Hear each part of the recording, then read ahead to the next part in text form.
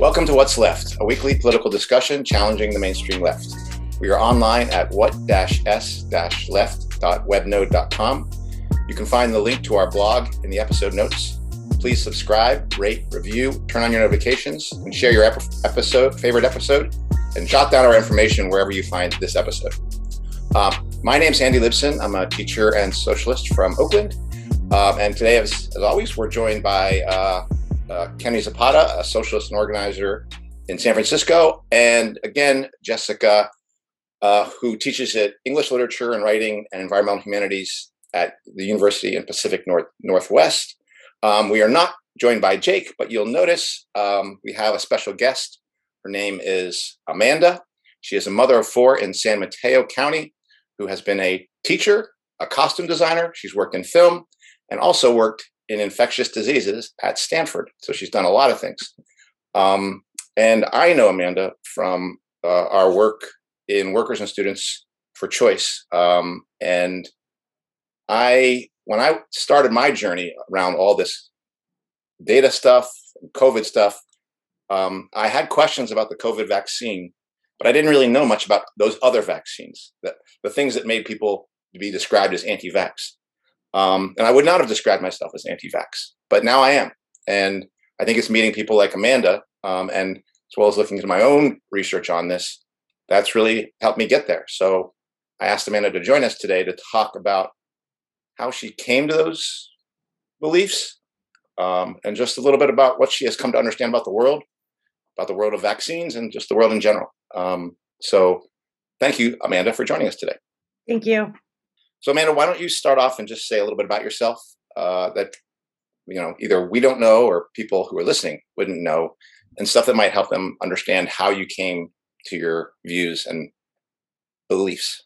Okay, so my start with this whole vaccine stuff is kind of similar to a lot of other stories. When you're like listening to vaccine injury stories, they all kind of sound like a broken record. But I started with this back in 2000, kind of researching more in 2003. But in 2000, I had my first son, and I was kind of a young mom, and my mom worked in pediatrics, so knew everyone at the clinic she worked at. And I took my oldest in at 2 months, the standard 2 months well visit that we sometimes joke as if you take your kids to the well visit, it's actually a sick visit because they'll get sick later.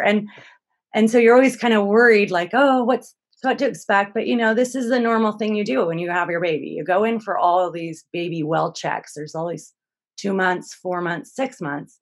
So I took him in, and that is the first time that you get a vaccine really for your children. I should step back that my mother, in the hospital when your baby's born, right there, first day of life, they give them a Hep B shot, hepatitis shot.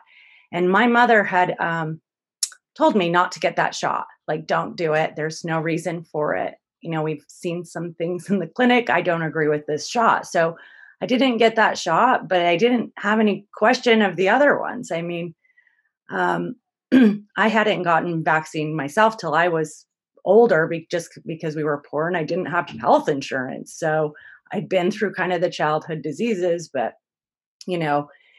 for my son, this was kind of what you did. So I got his shot, and the first shot in 2000 that you would get at 2 months is it's the Tdap shot, the tetanus, diphtheria, and acellular pertussis shot.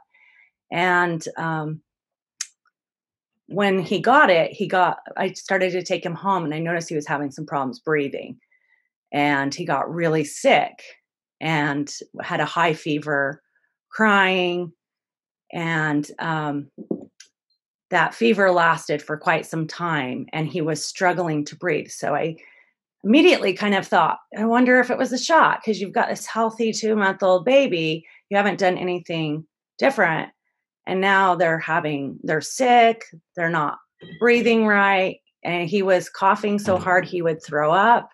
And the doctor told me, oh, no, it's not the vaccine. It's like, could it be that the vaccine makes the kids sick? Because, they tell you, expect a fever, expect these things, soreness at the site. And, I was told that, no, it's not the vaccine. he's having a problem with the breast milk, you know, and he's not eating, and it's the breast milk that's doing this to him. And I waited a couple of weeks, and we ended up, he was kind of getting better, but the cough never healed. And again, I was told it was an allergy to the milk, and he was put on breathing treatments. And I had to actually make a special bed for him so he could sit up. He couldn't lie on his back, otherwise, he would choke on his own air. And I had to have a breathing monitor. So I would monitor his breath so he wouldn't stop breathing, and it would alarm. So I had a very sick kid after that. And And for the how long next, is how long is this process you're describing? Is this months that you're talking about at this oh point? yeah, and this went on indefinitely. I was doing these treatments until he was 3 years old. Okay, so go ahead. Um, Oh, and Kenny. Question about also time frame. Like, what year are we talking about? We're talking about like two, so he was born in the end of 2000, and he had his shot in the early part of it was in February 2001. So he's born at the end of December. He had his shot in February. So, I had this, sickly kid, and I was told, hey, it's normal for children to have ear infections, at least 6 or 7 ear infections in the first year of life. I don't know if this has changed now, but that was going around. They'll have at least 6 or 7 ear infections, and pneumonia is super common for babies. And unfortunately, the shot had given him kind of a lung damage in the left lung. And so anytime he got a cough or a cold, he would get pneumonia. So that first year, I think he had pneumonia at least once a month, and we were on some kind of trying to clear out the lungs and, giving him a lot of nebulizer treatments. I had to do 6 a day. So I was up at night, and I had this alarm, and I would just sleep with I couldn't leave him. I was terrified he would stop breathing. Right. And after this, I really didn't think it was the vaccine. I mean, I was like a lot of parents who go through kind of the spirit experience, and you're kind of like, you just trust your doctor. I was young, and my mom was in pediatrics. I totally trusted it. So it wasn't until I have a twin sister, and she had her child and went and got that same shot. And by the time she got her daughter in the car and home, her daughter had turned blue and stopped breathing. And at the DTaP, same 2 month shot, the first shot. And her daughter was on a breathing monitor, and they're really hard to sleep through, So I had this sickly kid for this. She had her child 2 years after mine. And I have this kid who's still on breathing treatments and very sickly, like constant pneumonia, constant air infections. And her daughter turns blue, stops breathing, and is on these monitors, which just alarm, if the baby moves. So you never are like in a relaxed state with your child. And she was like, I think it was the shot, because this is the same thing happening twice. And the only thing I can think of is that Tdap shot, So I was like, I think there might be something to this. Now, at the time, this is like 2002, and broaching into 2003, 2004, we are starting to try and do some research on it. And I had just moved to California. And initially, I was going to work. I got a job at Stanford University, and I was going to go work in the humanities. But it was during a hiring freeze, and I had a friend who was microbiologist, and he worked in infectious diseases, and he said, hey, I can get you this like administrative spot to kind of like, you're going to help. They need somebody to help with like grants and whatever needs to be done with, new postdoc hires and all this stuff, So I can get you a job in there, where we were waiting for that position over in the humanities to reopen up, as starting as a temp. So I wouldn't be under those restrictions of the hiring freeze. So I was like, okay, cool, I'll work there. And so when I got in there, it was right at this kind of serendipitous moment where me and my sister are starting to question the vaccines. And we did ask my mom, we're like, hey, is this possible? And my mom said, you know what, let me go over to my medical journals. And I do actually have an uncle that works worked. He doesn't anymore, but he worked for NIH, and he's a very well-respected scientist there. Um, and she said, I think I remember your uncle, and he's an uncle by marriage, so not by blood, but she's like, I think I remember your uncle talking about problems with that shot, with those diphtheria pertussis shots, and that they had changed them from the whole cell pertussis to the acellular pertussis in the 90s because of these types of problems. So she looked it up in her medical journals, and she's like, yeah, I think this is a real possibility that there's injury with this shot, and it could be. So that kind of started me on the path, being able to, this is back in the early 2000s, and the internet wasn't, there was no really where to go to find information except for in the medical journals themselves. And just by that chance that I'm in the infectious disease department at Stanford, I had access to the medical library and all the published medical journals that I could ever want to look at. And and they had just been databasing all of these. So there was a lot more up-to-date things that you could actually, go into the library. You could just type it in. And I was surprised how many published research journal articles from, anywhere from New England Journal of Medicine and JAMA. They all there were hundreds of published peer-reviewed scientific journals on the amount and types of vaccine injuries. And in those, you could see that there was they knew about numbers of babies who had died. They knew that death was associated. To me, that was shocking. I was absolutely shocked that there was this product out there that my child had been injured. And I specifically looked up lung damage injuries. And in some of the journals, it showed that the younger you give those, and as you give them, the more likelihood you were going to increase the injury. And that even if you could stagger them out or wait longer, you could reduce injury. And yet we were increasing them. And I was like, this makes no sense. Why didn't I know this? And oh my God, how many kids have died and didn't know? Because I wouldn't have known if my sister, I wouldn't have really put it together. But when you've got two people in the same family, same genes, same reaction, there's no denying it. You can, right within an hour or two of getting a shot, perfectly healthy, and both crash, is just what can you say? What else causes that? So it ended up becoming a treasure trove of information that I took quite a long time printing up hundreds of articles and just dissecting the methods, going through all the methods, going through what the injuries were. And I was just looking at the DTAPs or the DTaPs and the TDAPs, the acellular pertussis. And once you get into the other stuff, it's just it's a never ending stack of overwhelming information that you can't believe nobody knows, And when you try to talk to anyone about it, I remember I would talk to some of the scientists that were there, hey, has anyone here, heard that maybe this could happen? And it's just even some of the researchers are just they would never question it. This doesn't happen, maybe in a really, really rare case, but they just so believe in the science that my good friend that ended up getting me the job there, we would talk about it, and I would have him go through some of the journals, and I'd be like, hey, I want you to look at this, let me get some feedback from you, since, he's the expert.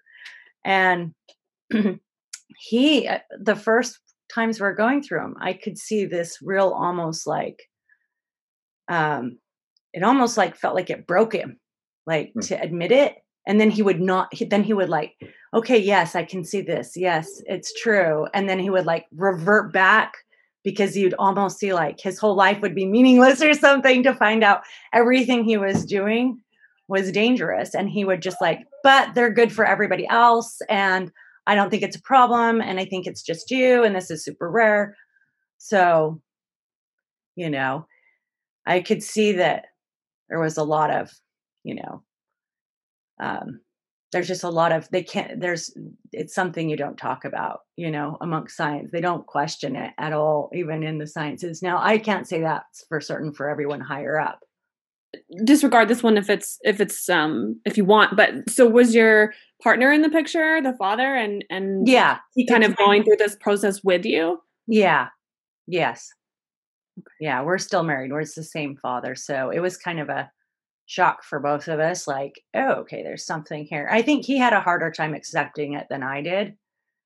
Because I mean, he did accept it, but he was kind of like, it's really hard because he's like, well, I got my shots and I was okay when I was a kid, right? And I'm kind of like the opposite. Like, I got measles, I got chicken pox as a kid, and I was okay. So, you know, I think there's like I don't know, I haven't gone through this myself, but having spoken with other women who have, I think there's oftentimes like a real like maternal instinct, like, you know, when something is wrong. Right. And yeah, I mean, my mom was a pediatric. She worked in pediatrics in a private clinic. And I mean, she's the best. She knows everything medical about kids. And she used to say, you know, you got to trust the mother. When the mother comes in and says, my kid's different, moms know. They're the only ones that know.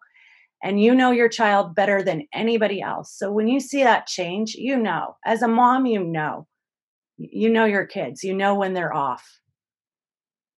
And, you know, a lot of problems is doctors don't trust the mothers. And her and I have had a lot of conversations about how medicine's changed even in the past 20 years, where actually it's doctors just treat you like as a mom that doesn't know anything, and they're very condescending. And that's not just with the vaccine stuff. That's even if your kid has a cold, they're like, oh, this is normal. It's just a virus. Take him home. And they don't really try to assess and like address that mother's like, you know, something's off. Well, I think it's also really interesting and quite horrifying, the detail you mentioned that initially they told you that they thought it was your breast milk. I know. I mean, isn't that just, I assume that they didn't just pull that from thin air, that there was some alleged, I had a lot of problems. I mean, my goodness. It's like, I had a lot of problems breastfeeding too. So it was like even more of a, like, well, you know, this isn't working. Yeah. Like there's something wrong with you, the mother, not that it's medical violence that's been carried out on your child. Yeah. And it was actually the same doctor, because it was through the clinic my mom worked at. It was the same doctor who nurse anyway, gave both of my son and my sister's daughter the vaccine. And we both questioned that daughter. And he was in total denial to like forever. We're like, you know, how can you deny two patients that this was a result? Did he tell her that it was her breast milk? No, he just said it wasn't the vaccine. It wasn't the vaccine. I mean, by the time she had her daughter in the car, was driving home, her 2-month-old baby had turned blue then stopped breathing, you know? I mean, what does that to a baby that's fine, cooing, happy? I've had 4 kids, and I can tell you at 2 months, like it just doesn't happen for no reason. Mm-hmm. But when you're a new mom, you're not feeling. New moms are, when you're a new mom, you're so afraid with your baby. I mean, they always talk about, oh, it's the nervous new mom, you know, for a reason, because it's all new to you and you feel so protective of your child. Like you've never wanted to protect something in your whole life as much as your children.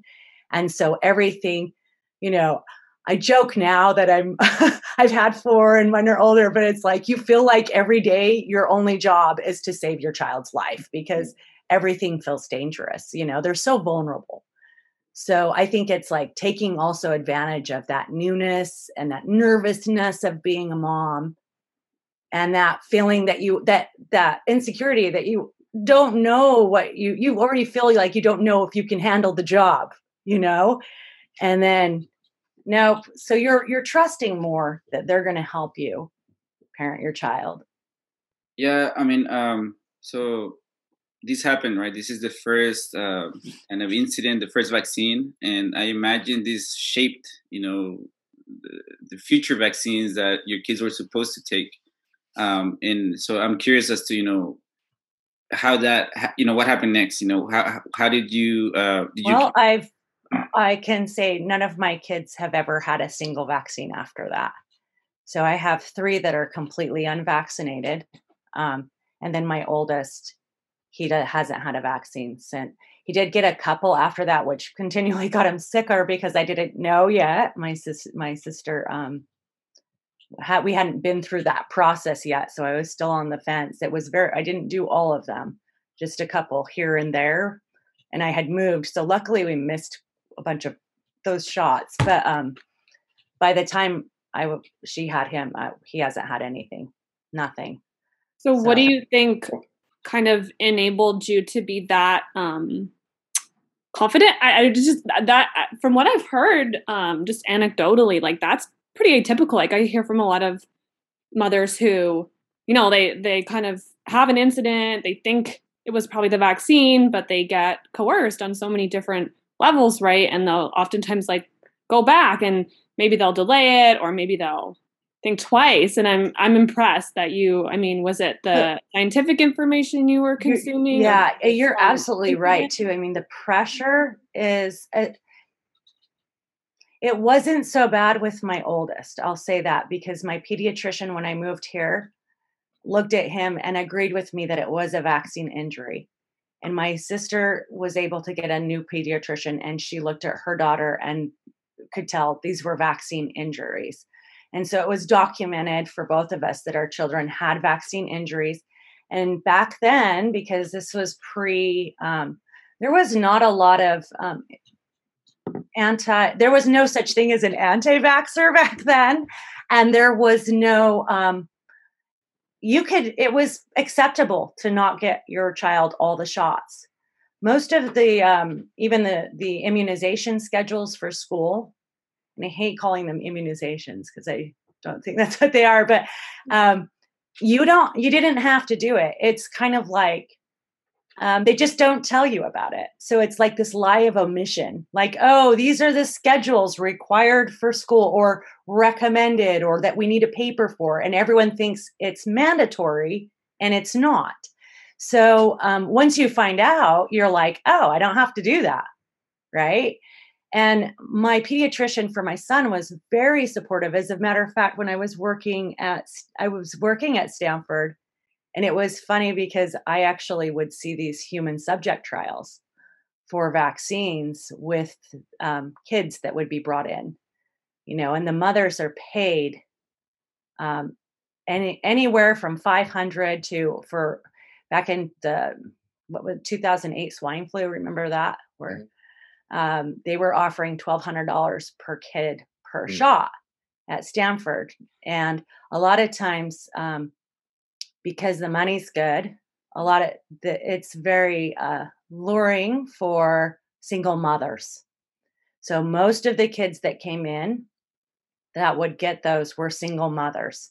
And it was extra income for them. And they'd bring a couple of their children in for the human subject trials on these new vaccine rollouts. And the saddest thing is that you would see a lot of the kids had been there for multiple vaccine trials. So this wasn't their first one. Like they have been going there for, every time there's a trial, the moms rush their kids out because it's good income. And a lot of the kids had problems like severe asthma. Some of them had a lot of neurological problems to like where they were in special programs at school. And I had a really good friend that I worked with there, and her child, she was a single mom, and she was one of those that she worked there. She loved the scientist. She trusted the medicine, and she brought her kid in for all of those trials. He did the pneumococcal trial. He did a meningitis shot trial. She brought him in for the swine flu. And that kid had so many problems. By the time he was 8, he was on like 6 different psychotropic medicines. He had severe asthma. He had severe eczema. I've never seen a kid's skin look like that. And I remember she had this conversation with me. She was like, "Oh my God, you don't believe, why don't you bring your kids in and get I was like, "No, I don't do vaccines." And she was like, "What? I do this all the time and there's nothing wrong with my kids." And I wanted to like, you know, you're on the phone every day with the school because he's having a mental breakdown and they're putting him in padded rooms. I mean, like, I was horrified. And it was years later, she kind of reached out to me and was like, "I kind of want to get my kids off this meds and maybe there is something going on." But it took her a long time. We didn't have a lot of conversations about it. But you could see the kids were, but when they ask you, your questionnaire, you bring your child back after X many days. Usually these trials are very short. I think most vaccines, you're lucky if you get a 30-day evaluation for safety and efficacy. And they'll bring the children in and they're just like, "So did you get sick? Did you have any reactions?" And most of the time the mom's answering for them.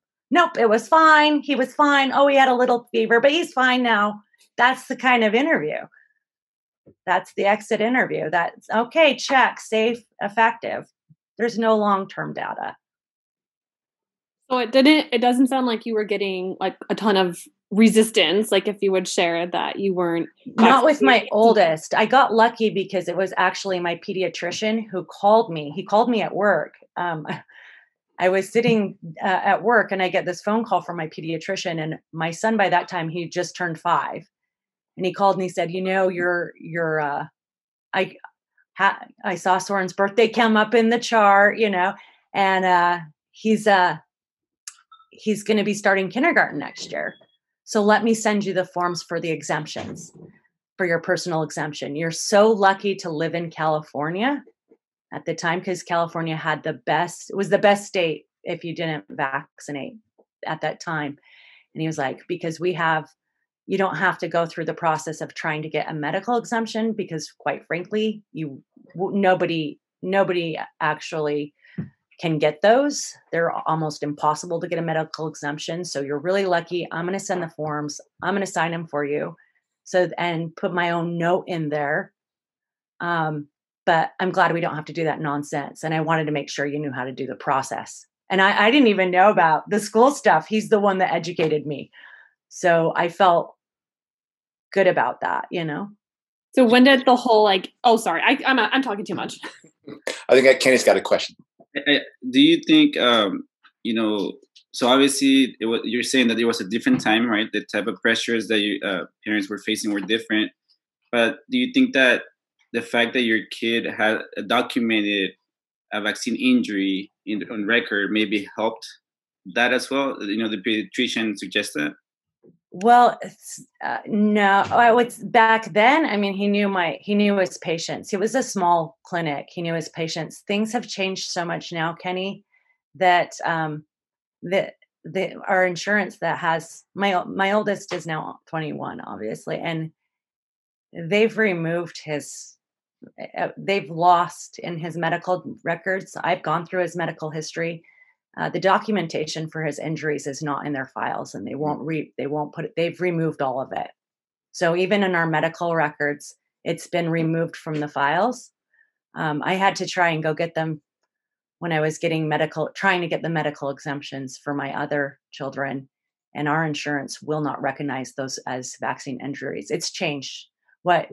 They won't recognize a lot of vaccine injuries now. It's almost impossible to get a doctor to recognize it now. It's changed that much.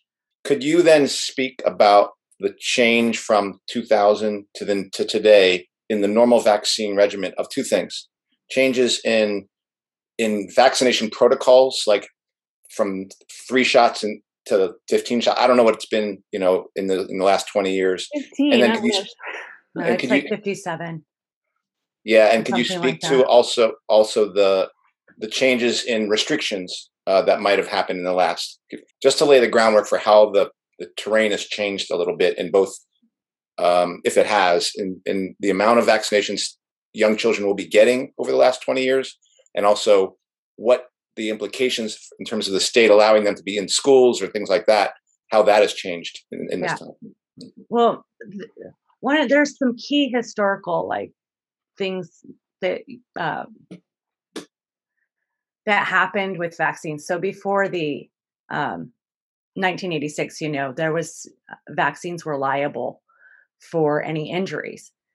And part of the problem is that there were a lot of the injuries with infants and children, specifically with the DTP shot. And that was the D is diphtheria, T is tetanus, and P is pertussis. And it was a whole cell vaccine. And parents had become aware of it. There were small groups of parents. And at that time, there was no label for them, but they were, suing the pharmaceutical companies in droves and winning. And the vaccine industry or pharmaceutical companies came and said, we're going to go out of business. If you don't do something, we're not going to be able to vaccinate because this is costing us a lot of money. And so in 86, they sent up the National Vaccine Injury Compensation Act, where basically any vaccine, and it should be distinguished that any vaccine that's put on a childhood recommendation list from, those are usually by state. It's not a federal government type of regulation. Usually states will select which vaccines they want on their national childhood vaccine recommendation list. Keyword recommendation, not required, but recommendation. And those would be the ones that are recommended for school. That those get, they're immune from lawsuits. There's no way you can sue them. And so they tax every vaccine that's on that list, like a $2 tax or something. It's something small. I can't remember the exact number, but there's a tax, and that tax goes to the federal government. And if you have a child who is injured by the vaccine, you have 2 years to try to do a lawsuit, but it's not a typical lawsuit. You actually have to get a lawyer who will appeal to the National Vaccine Injury Compensation Fund, which is basically the government. So you're not going after the pharmaceutical company. You're trying to go after the government for a small slice of money to compensate for your injury. And I think the max payout they can give per individual, is $200,000. So it's not a lot that you're going to get. And out of, I think, the percentage of people who actually file and receive money is something really paltry. It's something like maybe 5% of those who try to get some compensation actually do, or 10%. It's a very small amount of people. And you have to have money to sue, and B, there are not a lot of lawyers that you can hire who will actually take your case. It's not like I'm sure if you've ever had to deal with a lawyer, you call and they're like, well, that's not my field, or I don't want to sue the government, right? So there's a very select handful of lawyers that will actually take your case. So it's really tricky. And in those lawsuits, it's a kangaroo court. There's no it's your job to prove you were injured. They don't have to prove that the vaccine was safe. So just imagine what you're going up against is they don't have to, you have no access to any of their studies, any of their safety studies. You have nothing except for you need to prove you got injured and it was the shot, and then they'll find all the confounding variables that can prove that it wasn't, basically. So it's really, really tricky to win a lawsuit. Yeah. So after that came through, that's in the 90s, they changed the DTP to the acellular pertussis. You have the TTAP and the TTAP, and that's when the vaccine schedule exploded. And all of these vaccines, so they've got rotavirus, some places have that. You've got the meningitis, then and pneumonia. They started adding them all to the list of childhood requirements. Every year, right? Every single year. So they did well. Most of them are by age 5, and then they put checkpoints so that you get additional boosters, and they add vaccines to that list. I think every like 2, 3, maybe 4 years, you'll see a new vaccine on the list.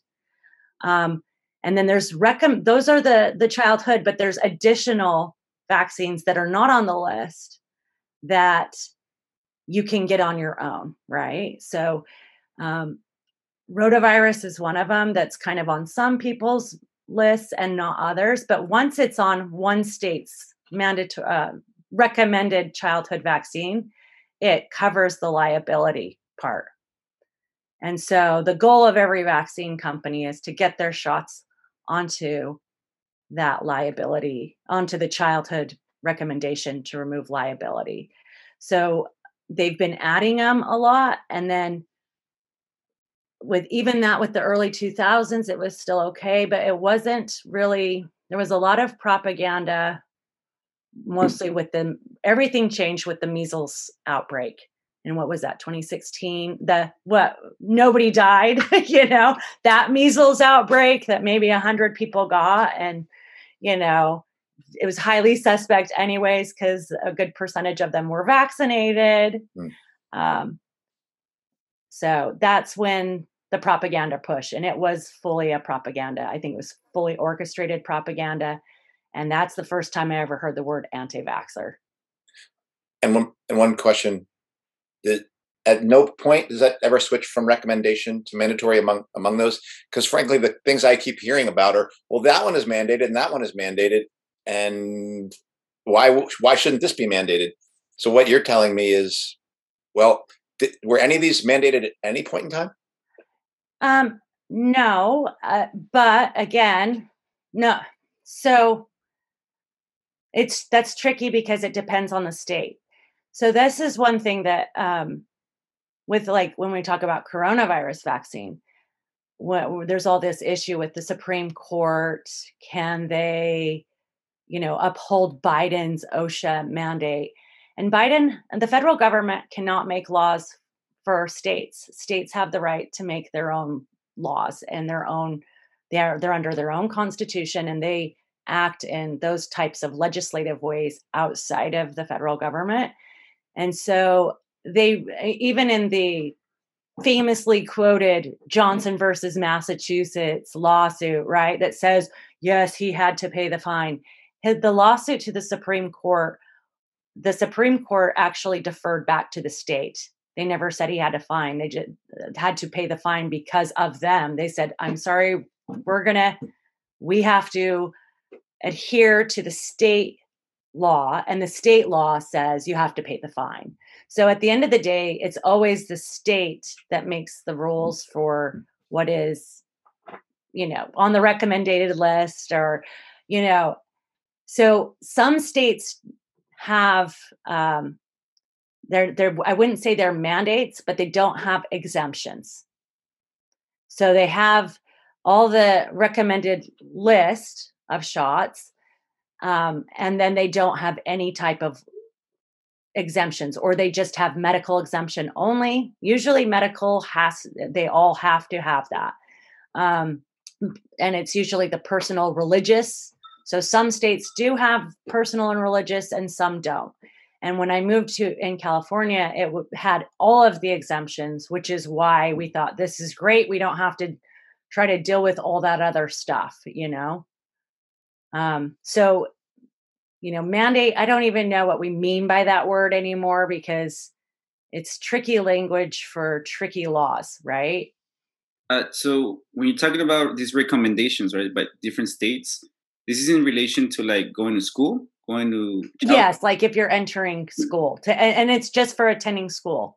Like if you go there at 18, a lot of colleges don't have a mandatory, or university. This would just be for children. It's just used for the education system. Some colleges do.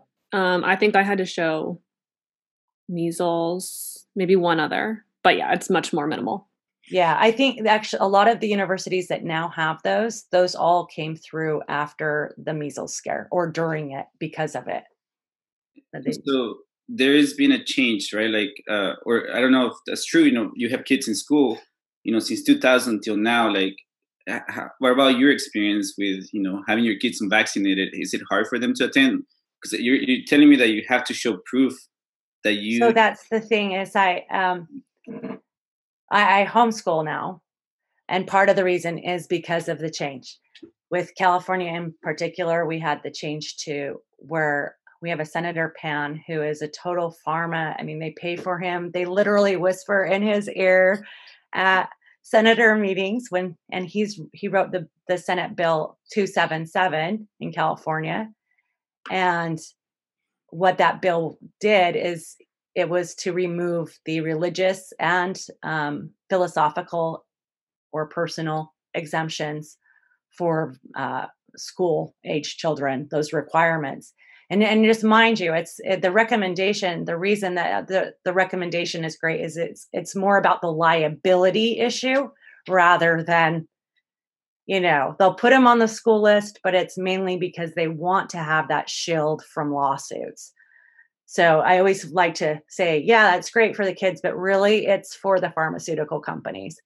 So when SB 277, it was the bill written by Senator Pan to remove them. And it was just, so great that he had that written within a month of the measles scare. I mean, the measles was still going out. And because of that, it just had happened. And within weeks, he has SB 277 written up, ready to present to get rid of our religious exemptions. And because of this hysteria around people getting measles, which, I mean, I laugh. I had measles. So I'm just like, I've never been afraid of my children getting measles, but since it's so far in the history for most people, they have no idea what measles is.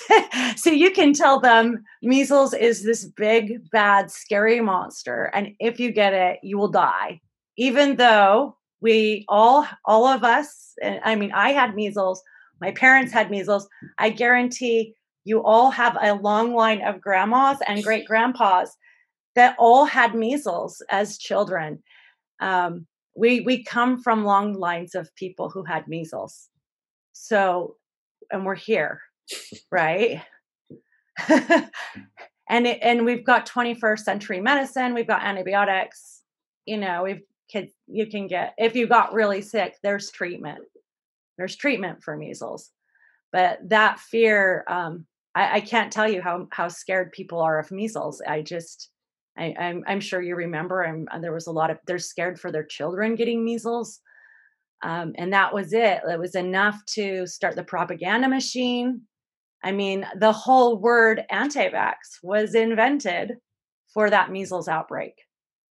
I remember Joe Rogan if you read enough of these pro-vax scientist material, there's two that I really hate. And one is Peter Hotez and the other one is Paul Offit. And he had him on talking like how horrible people who didn't vaccinate their kids were, and using the term anti-vax. It was kind of getting there initially. I think back there was the the autism link that kind of started coming out from Jenny McCarthy and her child. When was that? Like 2008 or something like that? I don't remember. It could have been 2000, probably around 2007. I don't know. But she came out and said that her child got autism from vaccines. And that was kind of as a laugh, like that was kind of the old thing. You don't vaccinate. What do? Listen to Jenny McCarthy, an idiot actress, So it was kind of starting with that, and the whole autism isn't caused by vaccines. But the measles thing really put it into overdrive. And that's when, like, the first time I legit heard of an anti-vax. Before it was kind of like, oh, you must like Jenny McCarthy. You must be stupid. Ha ha ha. Good joke, right? Yeah. But now it was a whole new level of anti-science, anti-vaxxer. Jessica, you got a question? No, I read a really interesting, just the thing about the personal philosophical exemption made me think. I read an article just this past week about what were they called? The National Anti-Vaccination League, NA, whatever that acronym is, during like World War I era. And it was all about, this is like a recent article, I think it was published just in the last year, but it goes into some of the history of how essentially like vaccination as kind of a form of conscientious objection, in the way that people are conscientious objectors in terms of military, right? Mm-hmm. And how it was so strategically sort of separated right around World War One, and it was just super interesting. I'll send it to you, Andy. You can maybe put it in the I actually in have the notes. But it like this idea of like, and it was all sort of focused around the military draft and like working class young men and also their wives. And the way that it essentially was, a working class, like an assault on the working class, and this idea of like, we can't grant a conscience, right? Yeah. Like conscientious objection to, somebody who's working class, or somebody who made up some silly story about their child, right? Yeah. Which is I like, actually have some papers from the smallpox era when they were trying to do mandates during smallpox too, from the 1800s. They're fascinating. One of the best parts of them, I have to say, is that you're reading this stuff from the 1800s and they're like, talking about smallpox, and the guy just like on a side, throwaway line is like, pretty soon they're going to start saying measles. These simple childhood diseases like measles are deadly. And I was like, oh my God. In the 1800s, he's like laughing, like our generation. I don't know about you guys. I mean, Andy, you probably had chicken pox. For us, it's a silly childhood disease. Mm-hmm. Chicken pox was like parties, even like in the late 80s. We used to we waited till we got chicken pox because it was automatic 2 weeks out of school, and we would like sit and play cards, and everybody in the neighborhood, we'd make sure we all of our friends got it at the same time. It was like the best ditch school for 2 weeks, and you didn't get that sick. I mean, I know people who are older, if you get it older, it's bad, right? It's worse anyway. But so it was a holiday for us kids, but yeah, the reference in 1800, like they're probably going to say that trivial childhood diseases like measles, you can die, and I'm like, they're doing it, dude. They're doing it. Here we are. Yeah, I mean, in some ways, and let's not talk about these COVID so-called vaccines, which they have their own issues and their own. Like, I want to separate those. How do you understand this 2-century long drive of vaccination and pushing it on people and forcing more and more people through this kind of pass? How do you understand? I mean, I understand this right now in this moment of COVID, but I feel like in listening to you, something's been going on for quite some time that's been being forced. And Jessica actually had this question because it's also going on in other countries where there's vaccination drives by the United States, and you hear about Bill Gates and Gavi and trying to do this in Africa and South America. How do you understand that push? The history for vaccines, it's insane. So like, if you look at some of the studies and the research on vaccines, like things that, I mean, it just is, you just kind of like, your mind just goes, oh my God, I can't believe we're doing this. So since I had access to a lot of the grants were all titled by who funds them. So you look at them, and when you see the grant binders, they're listed and organized by whoever's funding them. And I think we have this big misconception that if it's funded at a private or a nonprofit or a public university, that somehow they fund their own staff. These poor colleges fund all this stuff, and that they're separate from the vaccine companies, and they're separate from the government. So when you walk in and you see all the grants and they're listed like Merck, AstraZeneca, Johnson and Johnson, NIH, and the for one study, it could be one grant could be $100 million grant. It's lots of money. It is a lot of money. I mean, the numbers are crazy. So, and the way that infectious diseases is worked, when I was working there, it's kind of two departments under one division, and half is HIV and AIDS research, and the other half is geographical and tropical medicine. And with the HIV AIDS research, most of it is funded by pharma and by the NIH. And when you go to the other side for the tropical medicine, most of the binders are under the Office of Naval Research. That's their funder.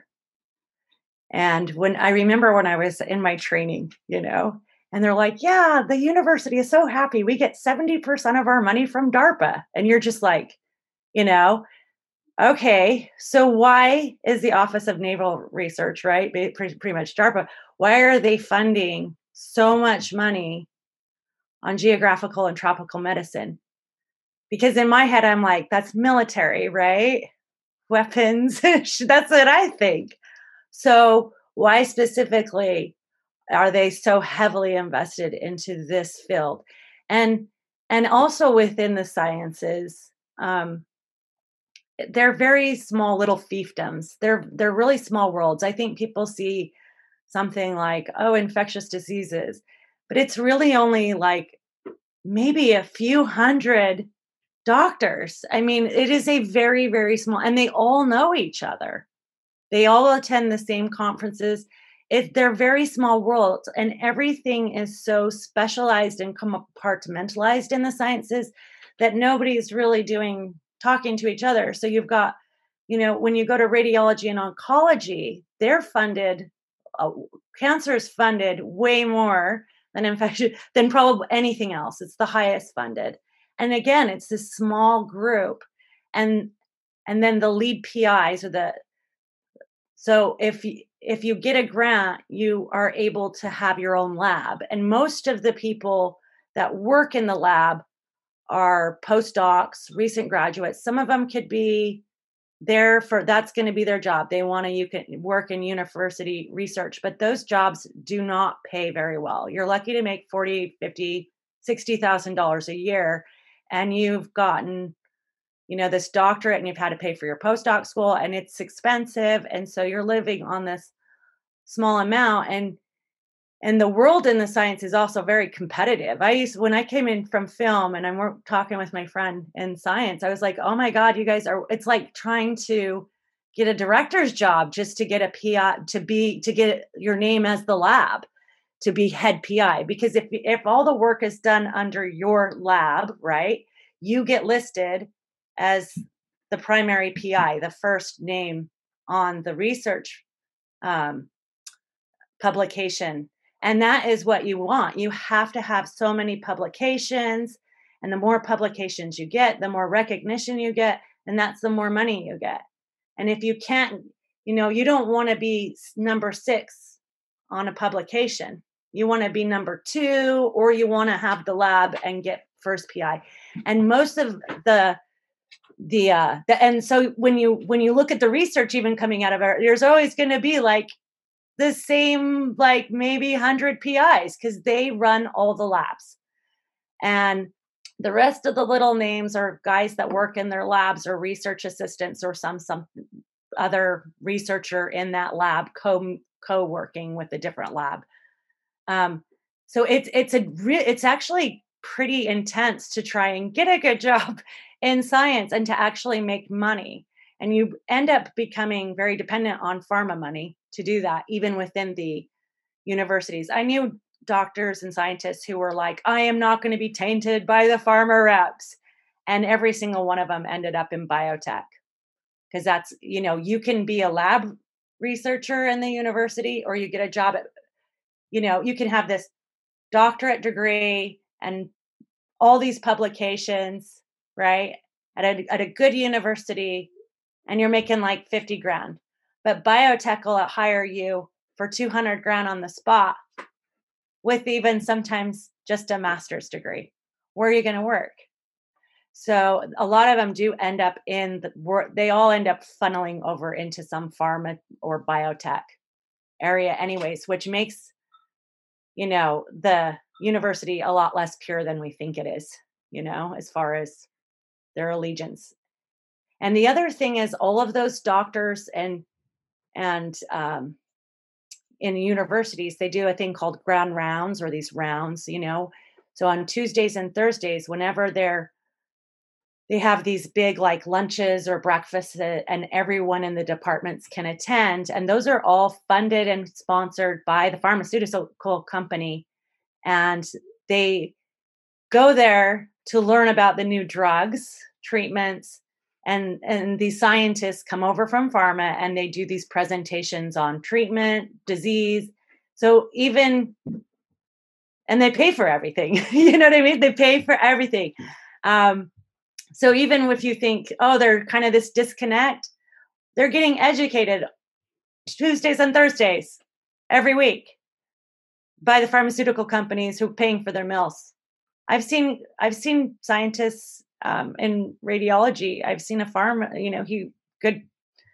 had his lab, and pharma company bought him a Ferrari, and he would park it out front in the red zone so that he didn't have to be by cars, and they would pay for his tickets that he got every day so that he could park there.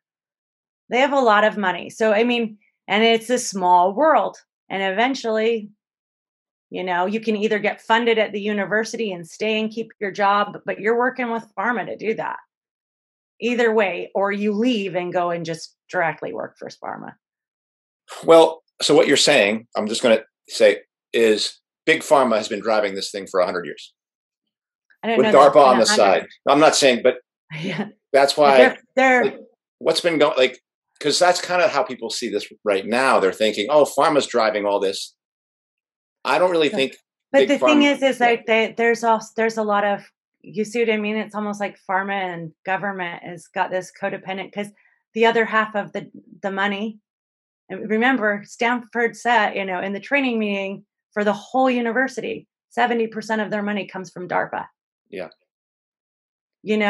So there's this weird balance of, is it about money or is it about something else? Right?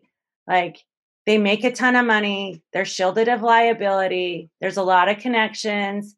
They lobby like nobody's California, every year when we have an election, they always come out and show that the pharmaceutical companies fund the candidates more than any other industry.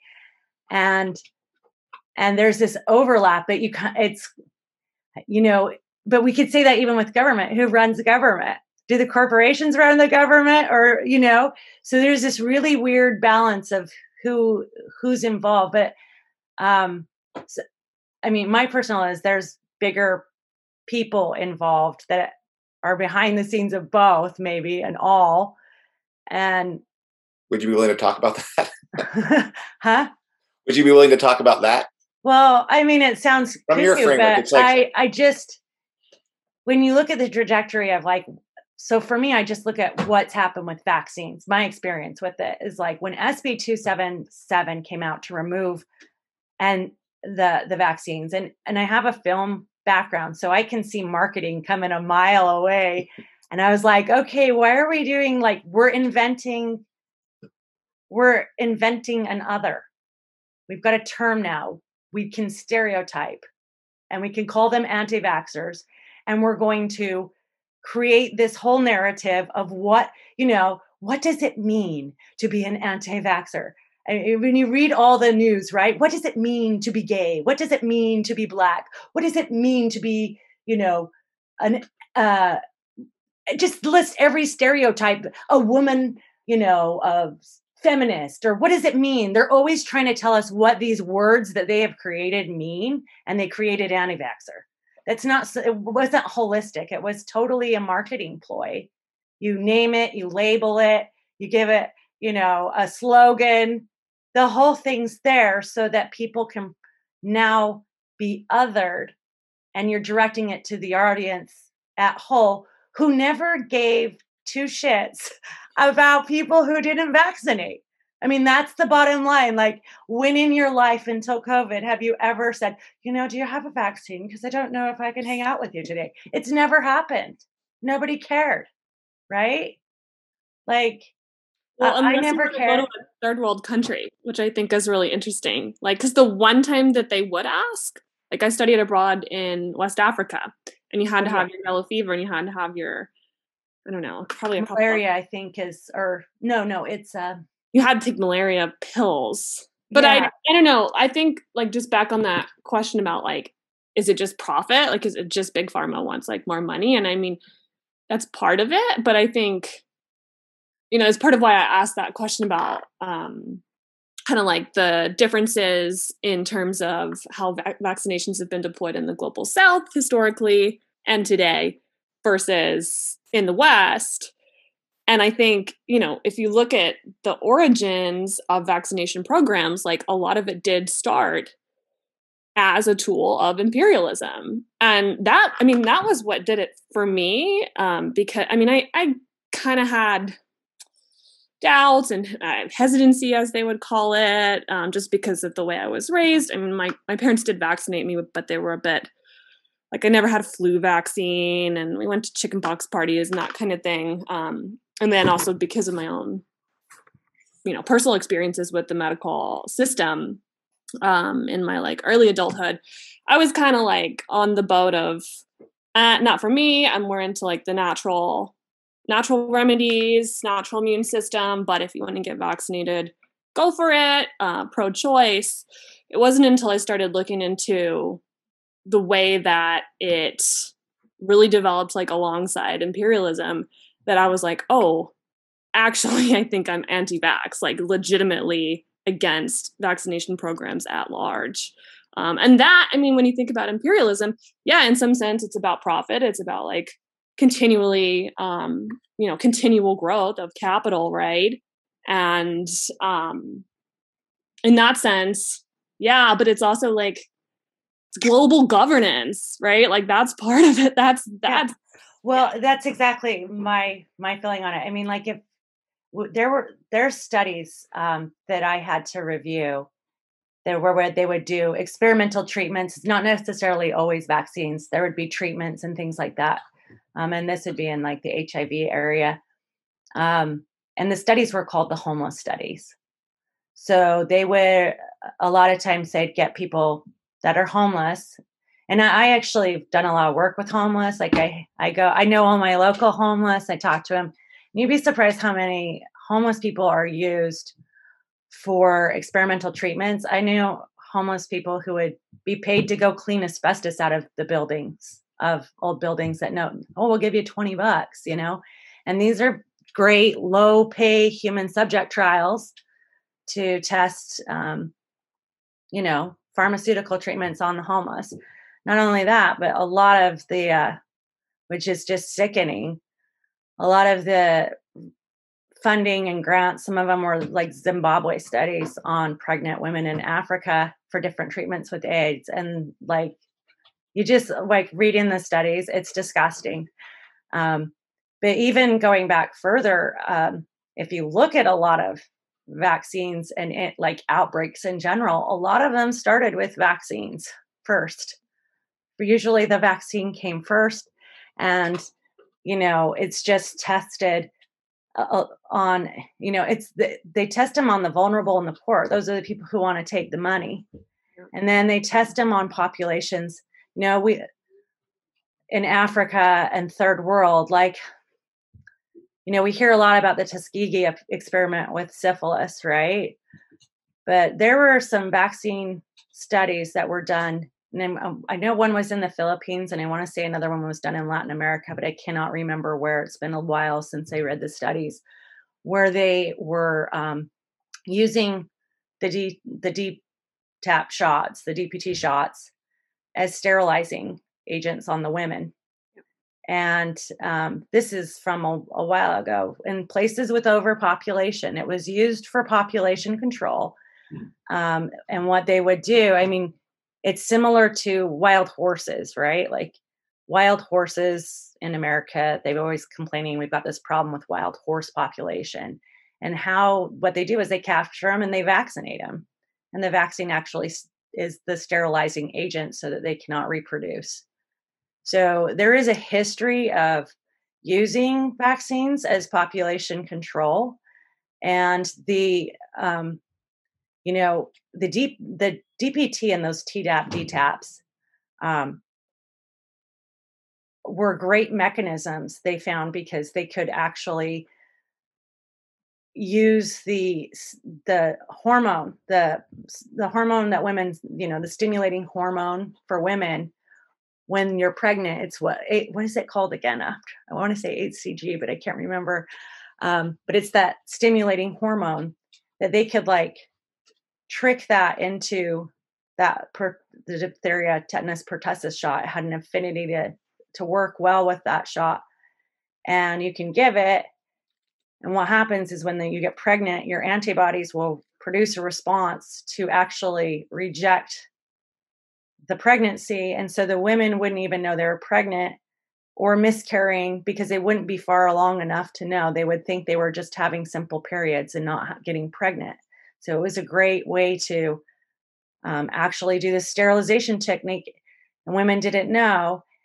And their only problem is that after a few years, it would wear off. The body would readjust.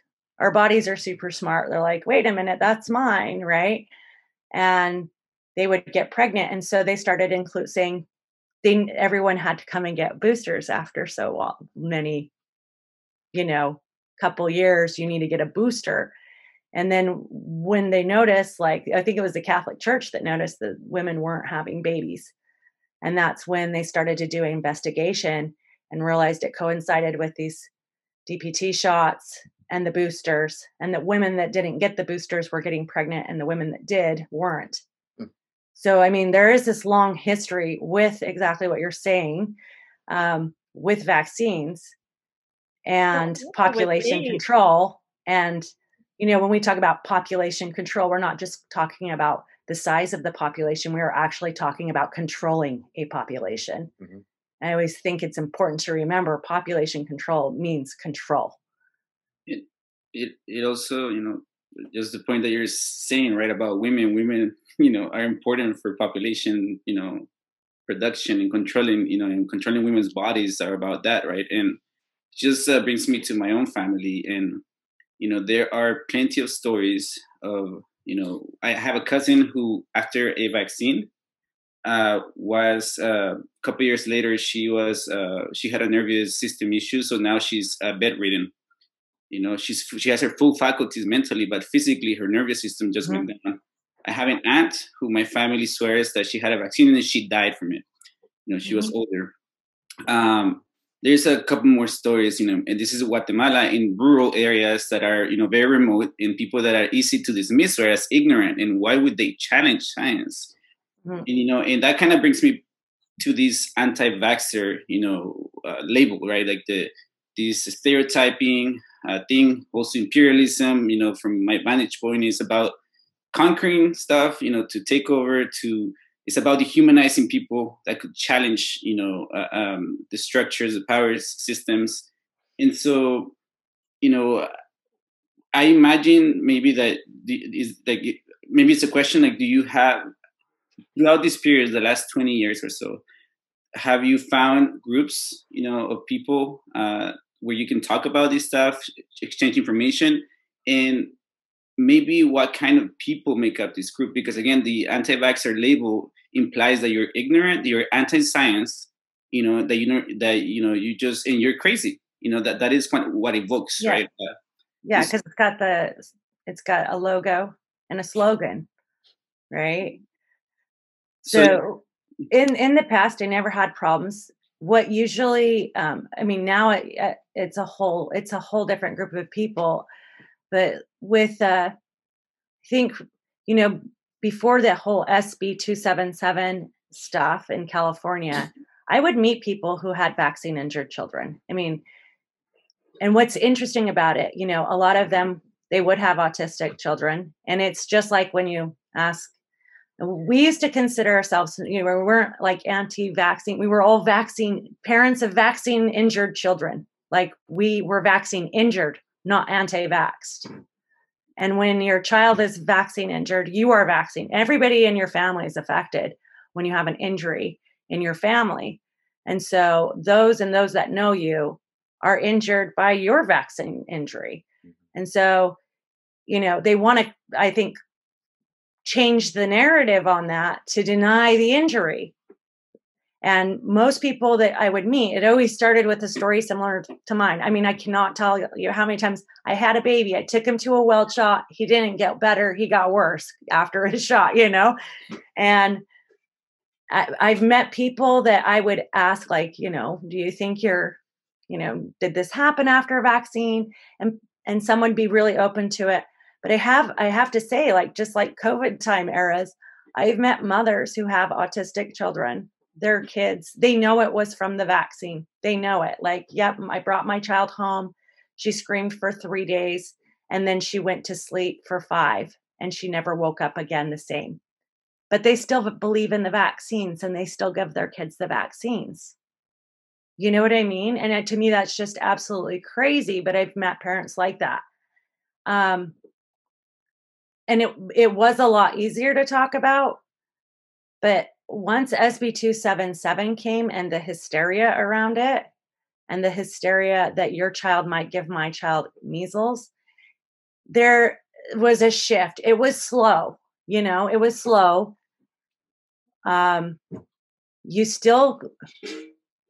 You had some people, like, if they didn't think you were vaccine injured enough or your kid, you should just get them and get over it. But the main key was that it got rid of the medical exemption. And, it's kind of important to understand how that worked for our times, how that all happened, and just kind of the history and the mentality, the way that they changed the mentality for everyone. Is a lot of people didn't even know what was happening, right? Like there was no news flash. It was just like horrible anti-vaxxers. People protested in mass at the Capitol. It was never in the news. They just ignored us and kind of created, while they were creating a stereotype. And at the time, they were having a really hard time getting the legislation to agree with it because it was so strict. And when you get a medical exemption, and this applies to every state, there is no such thing as a medical exemption. So a medical exemption, I mean, you can only get it if it has to go by the CDC guidelines, which basically say that only people who are immunocompromised or immunosuppressed via medicine, via medical treatment, are considered medically exempt, i.e., if you're having a transplant and you take immunosuppressant drugs so that you can accept the transplant, you will be given an exemption from the vaccine. But once you're deemed no longer off the medication, you are no longer being immunosuppressed, and therefore you have to get it. So most of these exemptions, I consider, they just non-existent because they're temporary. Oh, you're going through chemo, but the minute you stop chemo, you get the vaccine. So everybody that's been through chemo or had a transplant are ridiculously vaccinated because the first thing they want to do is vax them to death, basically, after it, because they don't want them to get sick because their immune system can't take it. So they'll vaccinate them. And that is the only CDC guideline for a medical exemption. So what my frustration and others who are in my case, our frustration with the removal of the personal exemption or the philosophical exemption is that we have medically injured children. And if you go into any office, and actually they used to even have them in the pediatricians, like, if your child has ever had a reaction to this shot, please do not take it. It's in all the documents. You can look at it on the CDC. And you know what? That is not included in the medical exemption. You still have to take it. So even though they're telling you you had this reaction, you are not exempt. if your brothers or sisters had this, because obviously, it is in the family, my other children are at risk from having the same effect as my oldest, but they're not exempt. There is no medical exemption. If you got this vaccine and you have this, no exemption for you. They do not recognize those as legitimate medical causes for exemption. And this was the huge problem with SB 277. And so what California did is they said, well, we're going to get rid of the philosophical exemption, but we're going to allow doctors who have patients we're going to include our own guidelines, right? Instead of the CDC. So if a doctor sees a patient and they've had an injury, they will be allowed to give a medical exemption, because it just doesn't make sense that you should have to take something that you have a known allergy or whatever the hell you want to call it. You have a reaction to that and you're being required to take it. So they included it into the SB 277 guidelines, along with special needs children in education didn't have to adhere to the medical exemption. I mean, they could still come in under a philosophical exemption.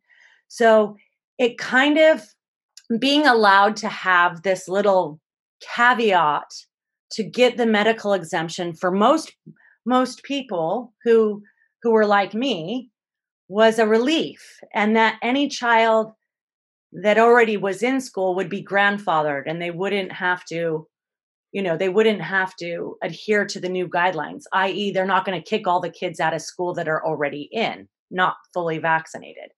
Because the vaccinated, it's not like you can be vaccinated for MMR and DPT. You have to be fully vaccinated. And it's something like 57 shots or vaccines. It's something like 20 shots so you need, if I were to get, let's say one of my older children, like my middle schooler, into school now, she would have to have 4 DTaps, 4 MMRs, 3 hepatitis shots, 2 chickenpox shots, 4 Hib. I mean, the list is ridiculous. It's not one. Go get your one. No, you have to get all the boosters to go with it, which makes it's beyond logic, right? Like if you're scared of measles, let people get a measles shot. But why do you have to get hepatitis? I mean, come on. It's not. However, the same year that they did that, California changed the law so that you don't have to tell people your STD or AIDS status when you're having sex. Do you see what I mean? It's like a total contradiction that you can have AIDS, spread it, not tell anybody. And I'm going to tell you, I used to do fundraisers for the AIDS Foundation. I feel terrible now that I know all this stuff, but I had a lot of friends that were in the gay community and I had friends that died of AIDS. So I've always been like, very anti, like the whole, oh, you got AIDS. Ew. Obviously, I guess I'm just not scared of germs like some people, but it's like, it's crazy to me that your kid you can send a child to school with hepatitis. Totally allowed. You can go to school. I mean, you can have sex with any STD and spread it and they can't sue you. You can have head lice in the state of California and they consider that non-communicable diseases. And it's like, has anybody heard of typhoid? It was spread by lice. And they do not have to stay home from school with head lice. That's how California works. Like you can send your kid to lice with head lice every day. And you do not, when I was a kid, you got kicked out of school, clean it up, get a doctor's note before you come back. Because head lice is highly communicable, right? Like you have way more chance of spreading head lice than you do measles sometimes, you know what I mean? Like, and it's totally allowed. So to think it's for our health, right? That, oh, but you have to have all this 57 shots for things like hepatitis that are only, you have to either be having sex to get it or, sharing blood, right? Makes no sense. It makes no sense. So, and then but the thing of this whole like, oh, we're going to let you guys come in under these grandfather rules and your own doctor can look at your medical history. It kind of calmed down the movement. So everyone was like, oh, great, I'll just get a medical exemption. And then not even 2 years later, Senator Pan wrote Senate Bill 276. And that law came in and said, any doctor in California who's given out 5 or more medical exemptions in a year will have his license up for renewal and can be terminated and reviewed by the health department of the state. So they made all the parents happy and went after the doctors. So we were able to get our medical exemptions, but I'm a mom of 4 kids. Who's going to give me a medical exemption if I'm going to automatically trigger a review? And you can lose your license. And so what they did is they ended up getting, and mind you, the group that qualifies in California, we're less than like 0.08% of the school population. Does it seem like we need to have this targeted campaign for such a sliver? I mean, that means you've got like 99% of your schools are all vaccinated. So what is the herd immunity number? Right? They're always like, oh, if 90%, you got 99 and you're going to target 0.08% of the population who medically qualifies. But not only that, you're going to go after the doctors. And then they went around and started removing all the doctors' licenses. So doctors will not give you a medical exemption now. They are impossible to get. And in my book, they don't exist. I mean, try talking to a California doctor about medical exemption. The first thing they're going to tell you is we don't give them out because they don't want to trigger a review.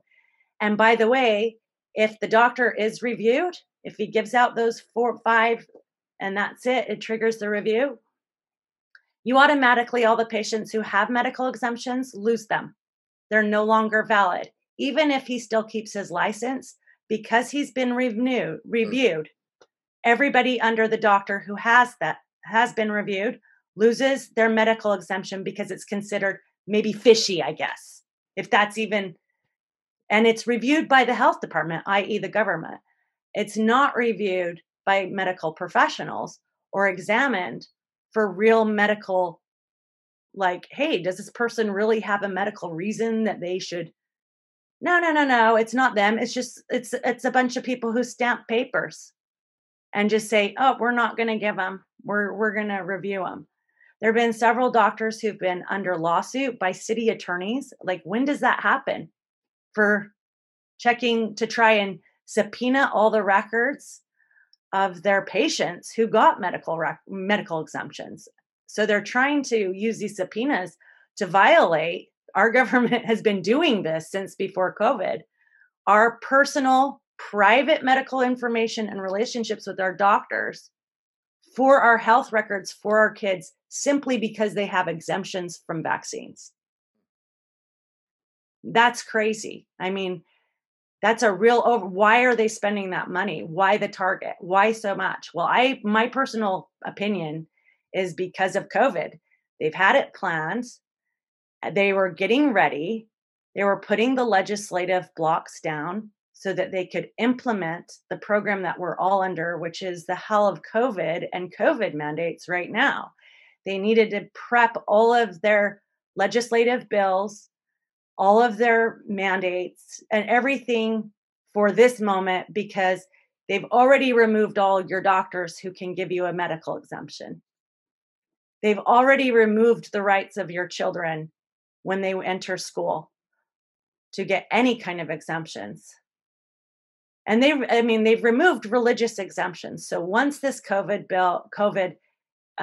vaccine gets approved, FDA approved, because you have to remember it's not, and it's a slippery thing that they're doing, and it's all about liability shields, right? That's the whole reason it's not approved. Like everyone's like, well, it's not approved because it's dangerous.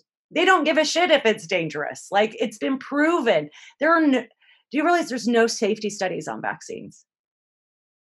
vaccines, the way they test them for safety is they test them against another vaccine. So, we've already decided MMR-A is safe. We have new MMR-B. Let's run a trial. We'll give half of the participants MMR-A and the other half MMR-B. And then how does the test go? Well, we'll see if there's any statistical significant kind of difference between the reactions of the two.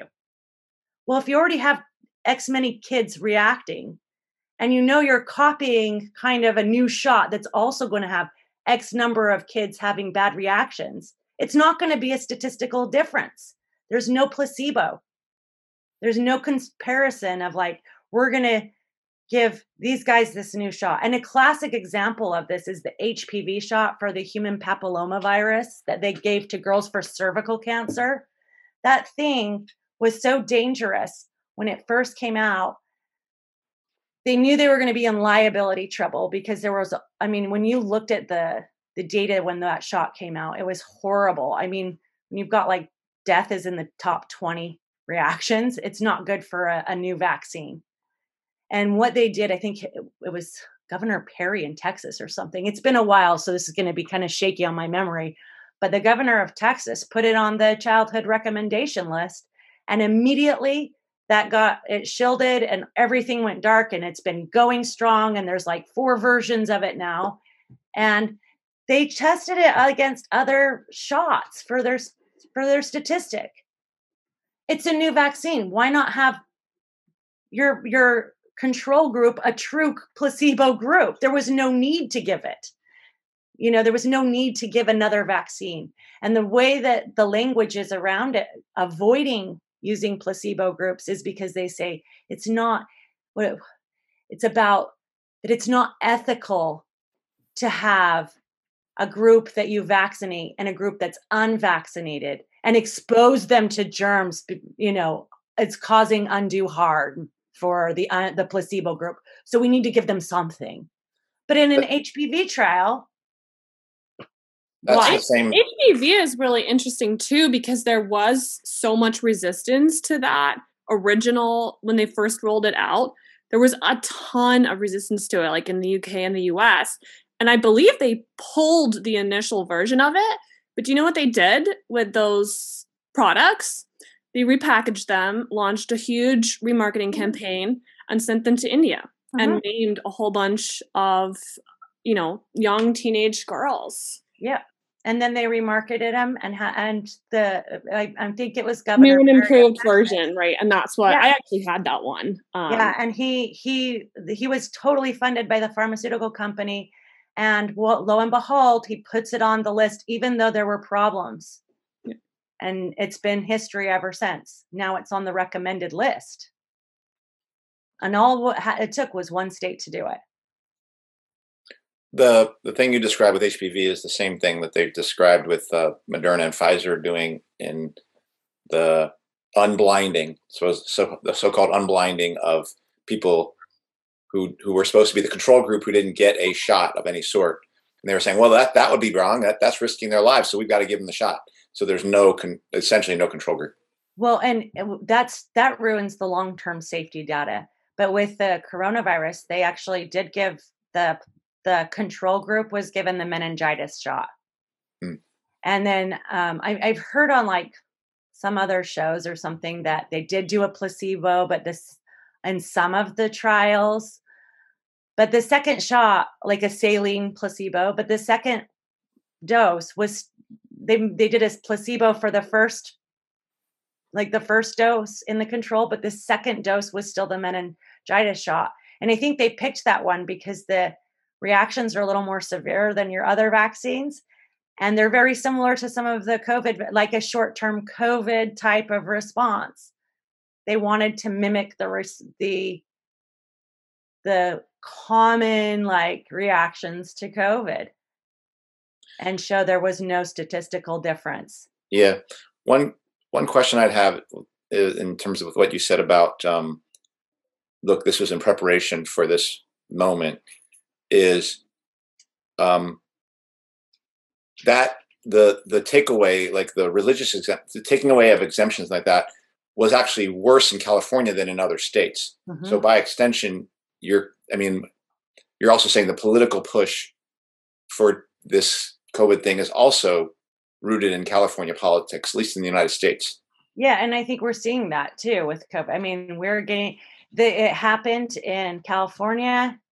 All the states that we see right now that are having the biggest, the hardest, strictest, strongest mandates New are York, the measles thing with the Orthodox Jewish Mhm. community in New all York, happened. They had similar huge laws. scapegoating. Mhm. Okay. They lost And they lost theirs, what, 2019? Massachusetts, New York, all the same. They all went through the same stuff. And then you have to look at some really conservative states in the Deep South. Like if you go in the Deep South, they've never had those exemptions. They've always been strict. Mm. So it makes you wonder. I think that they kind of targeted these areas because it used to be considered a progressive issue. It was a liberal issue not to vax because most people on the left are like holistic medicine, vegetarian, clean diet. Why would I put some weird stuff in my body that contains a lot of ingredients that just And don't we're anti-big pharma, supposedly. Yeah, exactly. But now we all of a sudden this shift and wow, pharma is the best thing. And I love science. That's me. I believe in science. So, you touched on that point that I find very curious too, right? Like there's this blind, I call it scientism. Someone quoted that, but it's more like a belief in science and just like this blind trust. And so there's people that quote, those or make a reference to those vaccines that we've mentioned here as saving many lives, as being good for the great majority, and they dismiss these injuries as, a small cost of science, I guess. Mhm. So my question is, what do you say to that? Or, have you come across any of these arguments?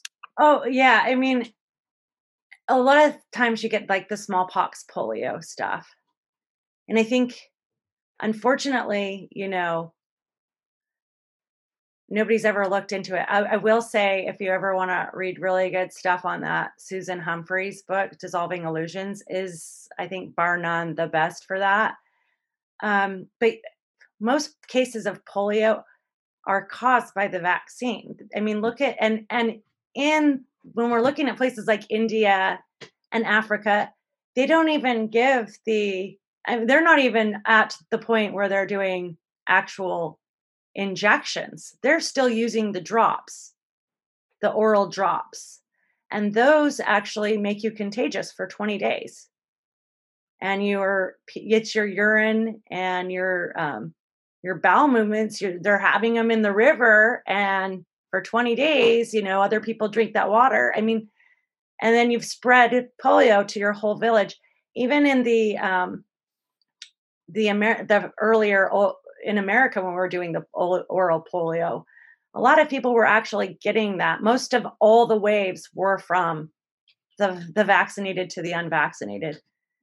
And you can look at a lot of vaccine trials, even going back to smallpox. The history of the smallpox vaccine is absolutely disgusting and brutal. And a lot of people died and suffered horrible deaths because of that vaccination. I mean, it was stopped in the 70s because it was causing more harm than good. And then they just said, instead of they admitted it, but they were like, oh, we've eradicated smallpox. And it was because it had been, those diseases were diseases of filth. Smallpox is entirely a disease of dirty living conditions. And the times it was rampant is also caused by industrialization. So you have all these industrial pollution, in the cities, which were basically only doing industry and dumping their chemicals. People didn't even have sewage systems.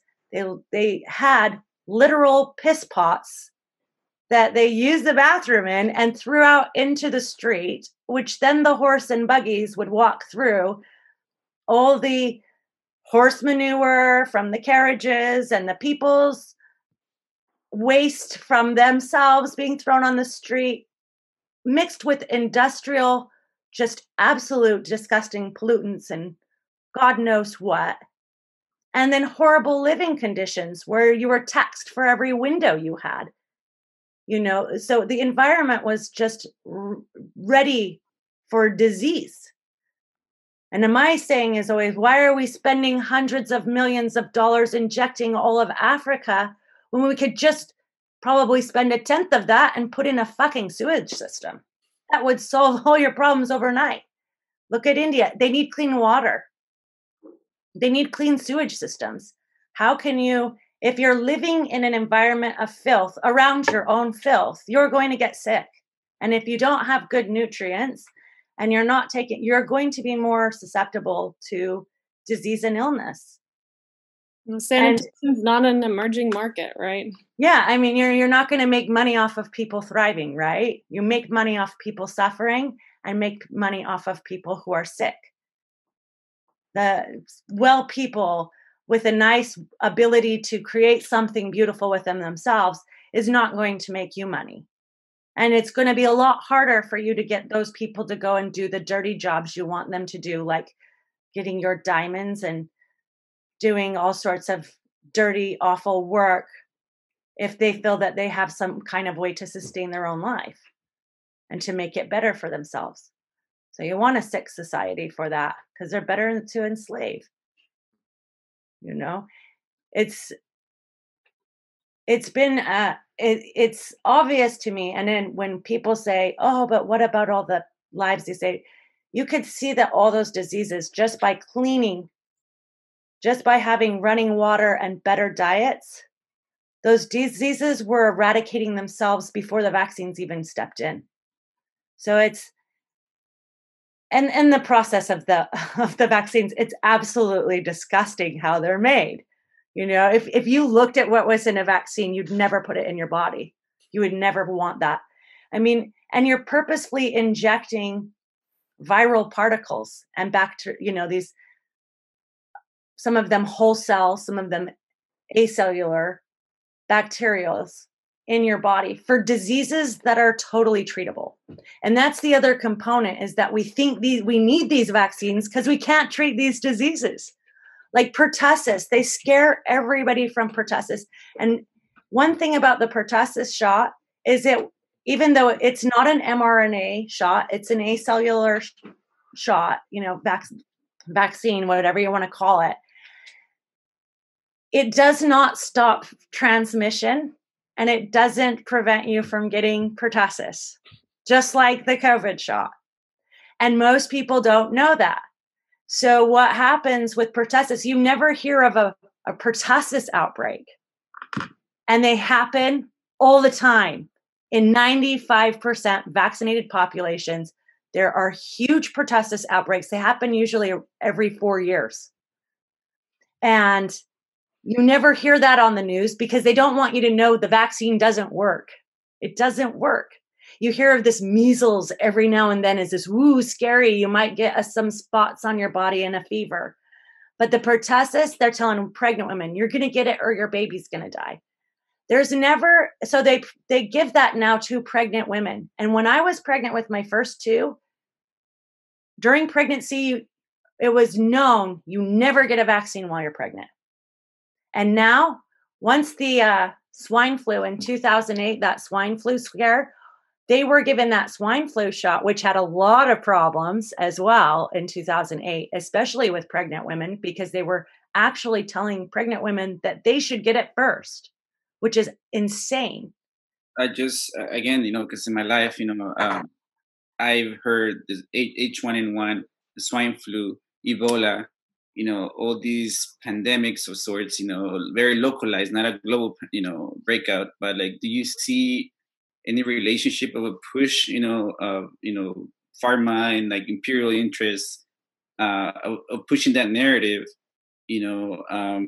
or maybe some sort of drug or vaccines that have created an actual pandemic? I don't know if you have an opinion about this. Like if they've created the pandemic to use the disease. Like either it was they were experimenting on some stuff, or it was a marketing ploy to push narratives. I have questions on, especially like the Ebola stuff. So this mRNA technology is super crazy that they're using with the COVID stuff. And for years, I will always watch what's going on with the vaccine world because I know it's going to affect me and my family directly.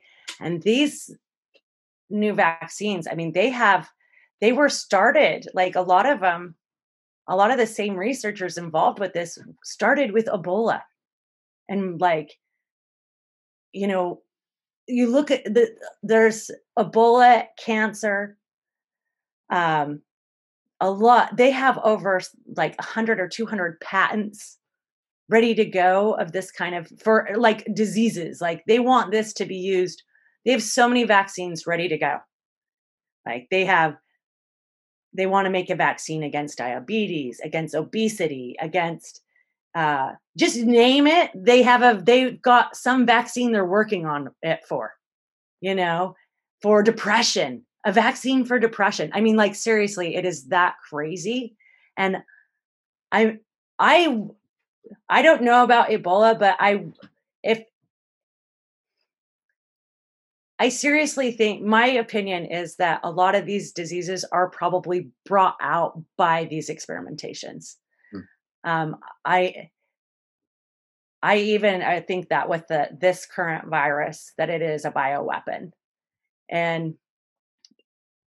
And it's just my understanding of the technology with the viral vectors, because the key component, I think, with a lot of the viruses is there's a lot of overlap to gene technologies. Yep. And so this is the part that we're not hearing, is the genetic manipulation and how viruses are used as vectors to actually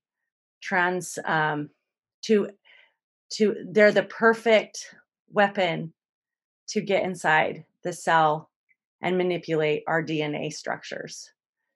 And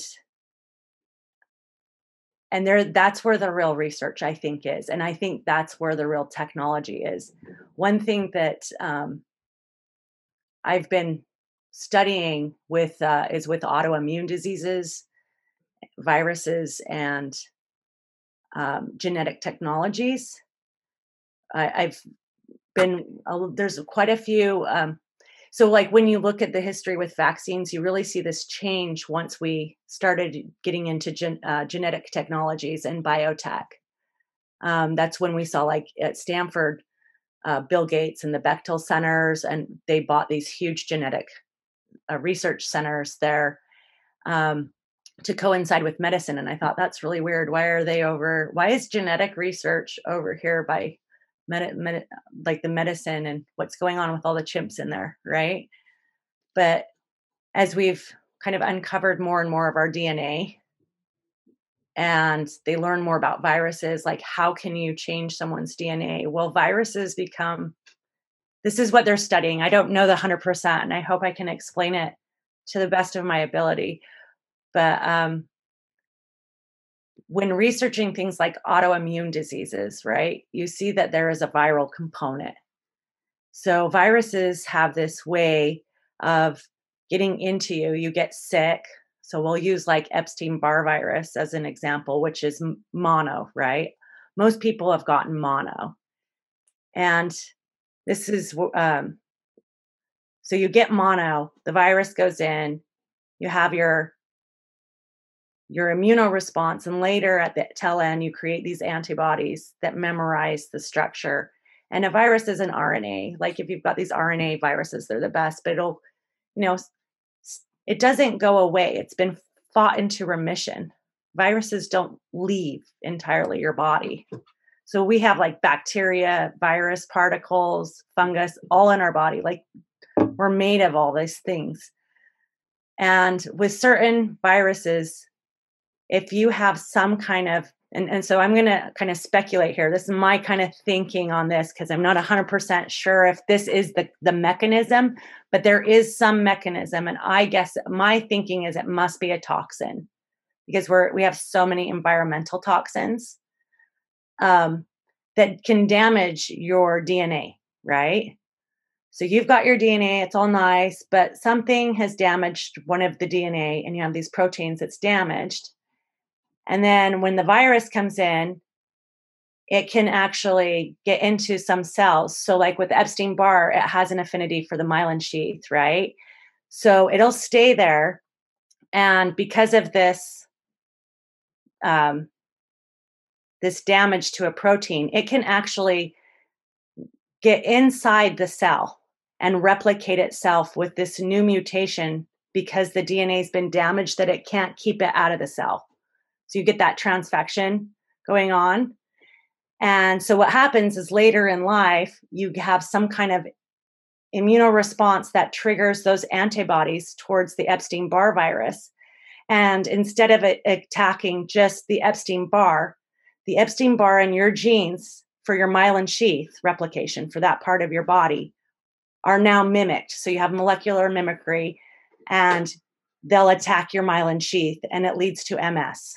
That's how people get MS. Amanda, this happened to me with GBS. Exactly what you're talking about. It's the other part of, so you've got your central and then your peripheral nervous system. And that's what the myelin sheath around my nerves. Yeah. So it's same thing with like diabetes. You get a cold virus, like a Coxsackie, and the virus has an affinity for certain genetic defect to transfect and molecularly mimic the cell that produces insulin. When re-triggered, your antibodies will actually attack that cell, and now you are continually going to be affected with an autoimmune disease that is caused by a virus that's laying dormant and then triggered by an overactive antibody response. And that, because of that research into autoimmunity, that science has learned that viruses are the perfect engine to hijack the cell. Does that make sense? Like, it's kind of complicated.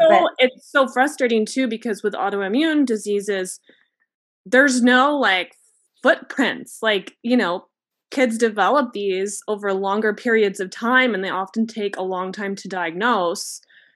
So it's like, well, what are you talking about? Like, it couldn't have been caused by vaccines, right? Like, well, and that leads to the vaccine, why they would be, because you're purposefully injecting viral particles into your body while using adjuvants to stimulate a hyper antibody response to that, which then will go lay dormant. And they're a perfect weapon because, like, next time you have a triggered antibody response, and it could be 2 years, it could be 2 months, it could be 20 years, and nobody knows where the virus actually entered.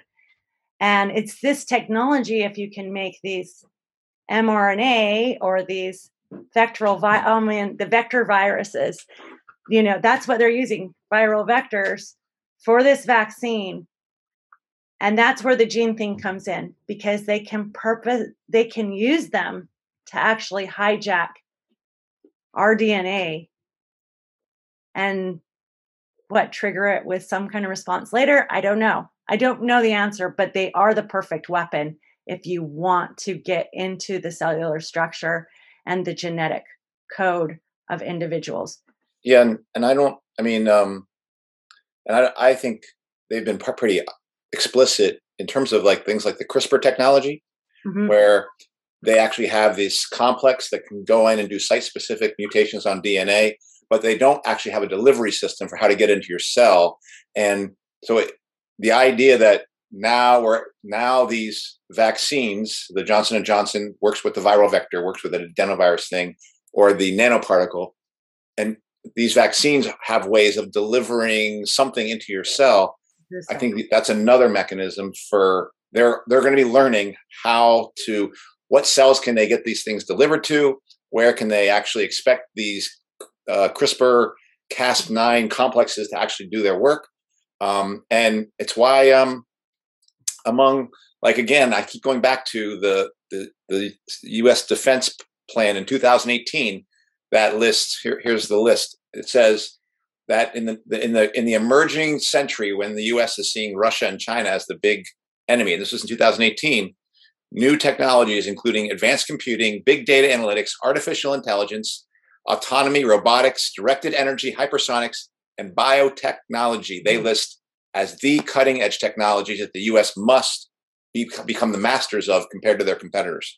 And so, I mean, and part of it was like there's like super soldier programs for 2050 that they're talking about, which are pretty crazy. But I also think CRISPR is also being used in ways to actually change populations of mosquitoes and delivering it that way. So CRISPR can be used as a way to build super soldiers, but it could also be used as a bioweapon to weed out very specific people who have specific DNA things that they can then use this target as. So you wouldn't even have to say just some of the things you mentioned to know that it's very odd that they've been doing these vaccines through this old technology for quite some time.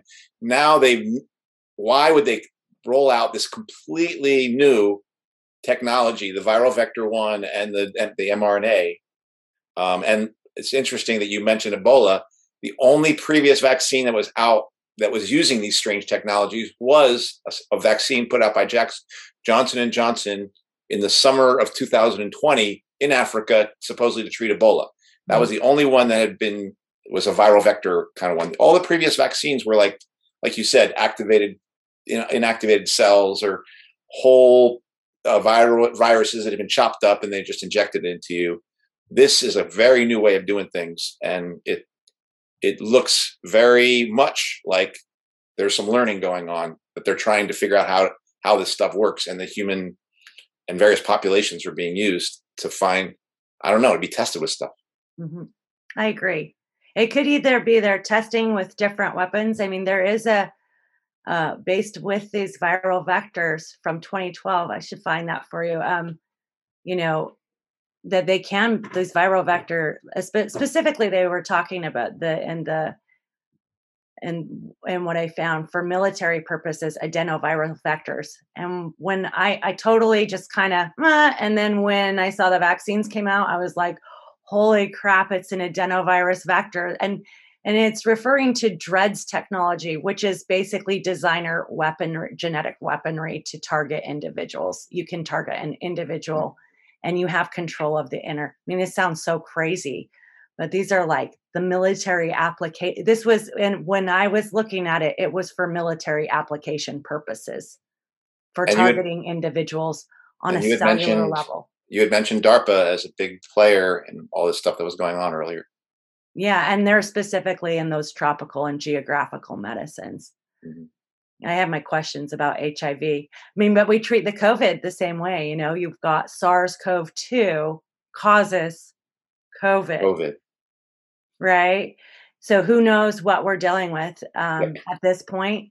But I hate to discount viruses because I know that's kind of been a thing, because I know that the viruses have been used as viral technologies, as weapons, and as ways to insert into the genetic structure and to find more about us. So who knows what? None of us can say for sure what they're injecting in everyone, but there's some if you look at Craig Venter, he's the guy that's doing a lot of this genetic research and proteins.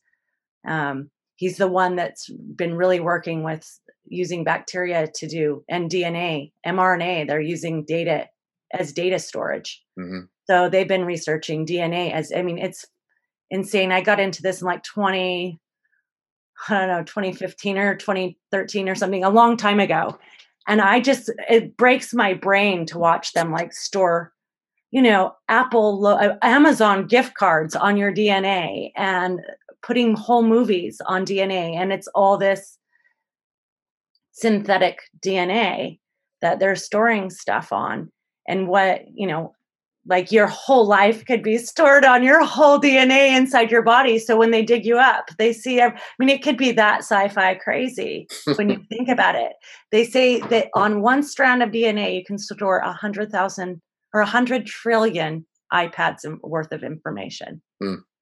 And also, just to add more to the sci-fi stuff, you have companies like Microsoft patenting the ability of humans as batteries, being batteries basically. And, because there's limitations as to how much battery bullshit or data stuff, we can store it outside ourselves, right? But we are the best computer potentially, like. Well, yeah. I mean, we produce energy, like we produce heat. We produce our own heat. We produce breath. We produce, like so much energy. And yeah, It almost seems I like mean, he's it's crazy. Yeah, human batteries. Yeah. Well, and they've talked about that technology of like you make your own medicine. That all comes from this adenoviral vectors, by the way, where you're gonna. I mean, what they're trying to do is to, and you see this with the COVID, which just gets me going. Little sirens like red alert. Is they're trying to teach your body to make the proteins, because everything in us that we need is our little cells, then the nucleus and our little DNA says, make this protein. That's what you need, right? And so they can just make a protein and tell our body, hey, make this pill. So and so, is feeling depressed. Give them a little hit of dopamine or some serotonin now. And, oh, they can't sleep, let's do that. And that's using the mRNA. Because what does mRNA do? It makes proteins. And right now it's supposed to be making a spike protein, right? Mm-hmm. So, and how do you do that? You need a viral vector. And in the meantime, in public, we're debating, the mandates and all this stuff. And I just got a text. That's why I have to bring it up from my boss. Most of the people at work have got COVID. They're all vaccinated or boosted up. And so the response is, right now, I just got a text, I'm at work at a restaurant. Dining is closed until February. Get boosted up. If it don't work, do it again and again and again. Well, they bought like 6 doses per person. Yeah. The country's bought 6. I mean, and there's a few lines on the card. I think they're planning on it. I want to go with one final area to go into something that's actually like more sane health, but I want to see Jessica or Kenny, if you have any more questions you want to ask in the direction of viruses. Because I was going to actually ask you about like, what do you see as a proper approach towards your own family's health and things like that? But that would be a summary question. And I want to see if Jessica and Kenny have any questions. No, I think that's a good place to go now. Okay. So what is your approach? Because obviously the vaccine battery is not the way you're going to keep yourself healthy. No, I mean, I have an understanding of the diseases out there. I think that's the important thing. If you're afraid to catch something, you probably should learn how it's treated and what it is and what it does to you. Most of the deadly things that you can get, there is no vaccine for. So actually, all the deadly things, all the diseases out there that can kill you, there's no vaccine. The ones that there are vaccines for are all treatable. There hasn't been a death of measles in the United States for over 3 or 4 decades. And those ones are like highly questionable, 1 or 2. Pertussis is only risky to infants under 2 months who can't get the vaccine because they're too young. And unfortunately, if they do get it, it's usually from a vaccinated mother who doesn't know she has it. And they tell her to, because remember, you can be an asymptomatic spreader of pertussis. You can also be symptomatic and you don't know it. And pertussis is a bacteria. It's easily treated by antibiotic. Tetanus is a clean wound. There are hundreds of bacteria you can get in the garden or from stepping on a nail besides tetanus that will kill you. So when you get a wound, clean it, I mean, it's basic hygiene. And I mean, measles, I do vitamins because, for a lot of viruses, like vitamin A is essential for things like measles, vitamin D. Our vitamins are really important and our nutrients. I am a home cooker. I make my food, but I grew up on a farm, so I have a taste for it. I grew up homemade style. So And with any of the communicable diseases, I've learned about them and I'm not afraid of them. Like I wouldn't mind if my kids got chicken pox. I've exposed them 3 times and they didn't get it. And it was disappointing, you know. But you know, my kids have some of their health problems, but I can say as far as like, you know, my youngest is almost 10 and they do not get the run of the mill, even in school, colds and stuff like other kids. They just don't get we rarely see the doctor. I mean, like he's always like, oh, okay, don't you have a whereas if you compare him like to vaccinated children, those kids have colds and ear infections and runny noses all the time. So I'm lucky that we don't get those kind of garden variety things. And I think it's because you just have to take, you know, you have to you have to exercise. My children are not overweight. They eat well. We take our vitamins, you know. Mhm. It's not. I think people forget that like the most charitable allopathic like view of a traditional vaccine, right, which is to confer sterilizing immunity, right, is to mimic the natural immune system, right? And it will never do that perfectly, right? Like or if you garden, you know there's certain nutrients that your plants are lacking, right? Like, you know, even when you're in a garden, you're like, oh, it looks like it needs some nitrate or something, right? Like your plants need vitamin B. There's certain plants you're like, oh my gosh, I need to give them some vitamin B. They're a little stressed out, you know? And it's because they've depleted some nutrient. When you're stressed, you need I need vitamin B when I'm stressed. I know I'm going to deplete my adrenalines. You just have to know what you're like, how to treat yourself and trust yourself. I mean, I'm not anti-doctor though. There are certain things that I think you have to see medical professionals. There's certain medications you're going to have to take sometimes, you know, like but it's treatable, you know, it's treatable. I try to stay up on a lot of those kind of things. So I know what to expect also when my kids are sick. They don't panic. Is your eldest okay now? Like, was he able to overcome those breathing issues and all? Yeah, we actually, what's funny is I was really against naturopath medicine. I mean, I just used it naturally because my mother was in medicine and she had a outlook of, she used old Scandinavian mother's tales. So, you know, we still incorporated family traditional medicine in with modern allopathic medicine. And I still do that. Like you put the baby newborn in the sun immediately so they get their vitamin D and stuff. We do that, you know, those like old traditions.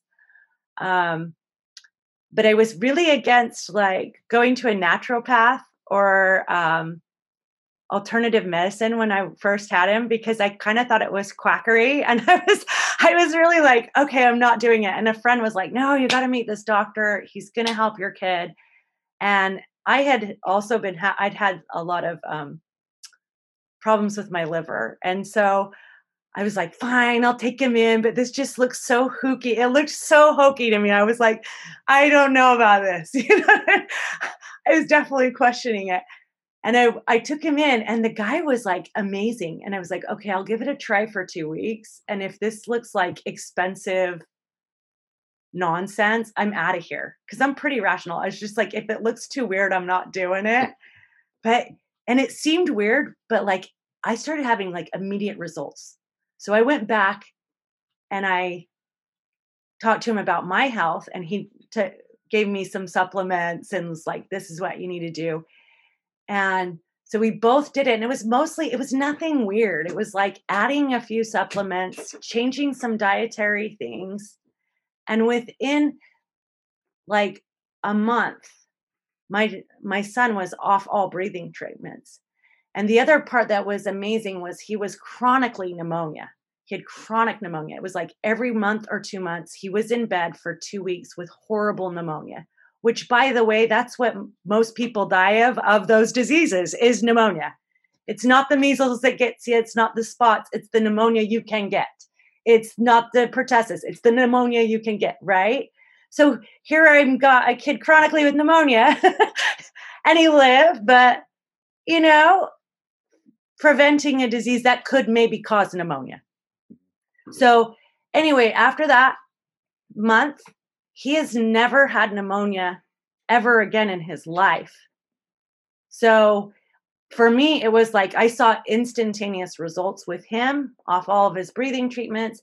I was told he would never be athletic. He wouldn't be able to run. He'd always have this asthmatic and need like some kind of steroid inhaler.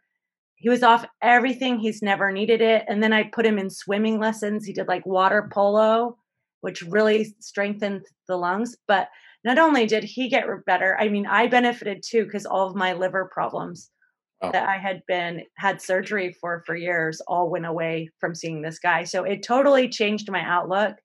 And from then, I think my other kids have benefited because I've got a really good like medicine, like homeopathic medicine closet for kids that like work instantaneously. Like, you got a stomach ache. Okay, take this. And it works better than anything over the counter. So I've learned a lot, but it was a big, I felt like I was jumping into a cold pool going to an outside of, I don't know if any of you have had that experience, but it was a little. Yeah. We can say more about that maybe some other time, because I've had a similar like, wait, what is this that actually works as opposed to allopathic, I guess, the mainstream Western thing? No. Yeah. Yeah. Because I just grew up, that's what you trusted. Like you just go to the doctor or whatever, right? Yeah. I mean, I did have open minds because we didn't have health insurance growing up. So my dad was really big on he was in the military, so he would use military methods like, battlefield techniques on our wounds. But it was just because we didn't have the money to go. So we would treat ourselves at home. So it reminded me of my grandma. A lot of things that I think when I went to college, I was distancing myself. And this is a conversation I think Lipson, you and I had, when I was in college, and I felt that I was the more quote unquote educated I was getting, the more distant from my roots I was getting, from my family, from that ancient knowledge that is not always perfect. There is sometimes, at least from my experience, there is, but there is some knowledge that has been built, and passed down, and that I now recognize when I hear these things, more homeopathic stuff, and and so thank you for reminding me of that. And I like that. That's a good compliment. I'll take it. I like reminding people of their grandma. Yeah. Anything else, folks, that we want to? Because I guess it's been about 2 hours and 20 minutes. I do want to say that obviously we've been in touch, through Workers and Students for Choice, and learning more about your story has given me a lot more respect, and a lot to think about, more stuff for me to learn and pursue, in this sort of awakening that I've gone through, in fighting the forces that we're fighting right now. And so I also just want to say, I'm not saying that everyone should be a mother, but I do have a certain respect for mothers, and you remind me of my mom, you remind me of my grandma, you remind me of all my grandmas, and, the people I personally will listen to to mothers that are fighting the dominant storylines. That's what I've learned along this time, because it's not just you, it's Alison McDowell too, that, in defense of their kids, because they were, you're creators of life, you end up in this path, and I'm just happy to run into people like you and Alison and, others that are, fierce defenders of their kids, and their kids' health in the future. And so thank you for your knowledge and all the work you've done. Well, thank you. That was nice. And I also just want to add, I think a lot of us feel like we're having to be really courageous to like stand up right now against a lot of this stuff, and the vaccines in particular. But you've been fighting this fight for years, right? And having so few people listen. And I think it must take a lot of, patience and just like kindness, really, to just be like, yeah, come on in, like everybody else, join the medical freedom movement, even though some of us are, we've been a little slow on the uptake. Yeah. Well, you know, it's okay. I think it's like you experience it once you're on the other side, like when you're on the other end, it's hard to see things. Well, I mean, I probably wouldn't have known about it. Like, I have this special eye. I read every article on vaccines because I'm paying attention to it. What is that, like observational bias? You buy a red car and all the cars, you start noticing how many are red. And it's kind of that sort of thing going on for me. So I've been paying attention. I've had my head, ear to the ground on it because it affected me directly, you know? And I think a lot of people, it doesn't affect them directly. And the other thing too, I mean, you said this earlier, but it is really, really hard to stand up to a doctor when you are in the position with your kids. When measles came, it was like I got a new doctor for my pediatrician, and every time, like, or going to the hospital with are your children vaccinated? No, they're not. It is so hard, like, especially when they're little. They don't trust you. They want to give you the shot. They want to pressure you, and they will ask you a lot of questions. And if you don't feel smart in your knowledge and understanding, it is really hard.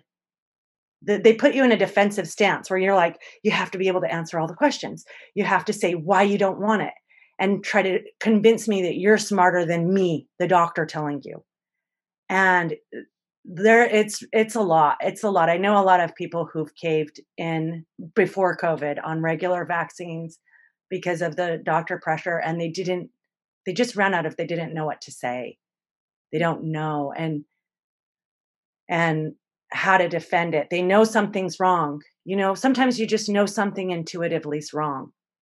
And I think a lot of moms actually do. The mother's instinct for our kids is so strong.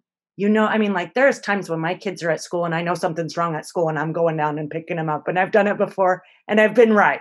You know what I mean? But I listen to my intuition especially when my kid's like, that just feels a little weird, I'm going to check it out. I listen to it. And I'm stubborn about it. I feel like a super protective mom.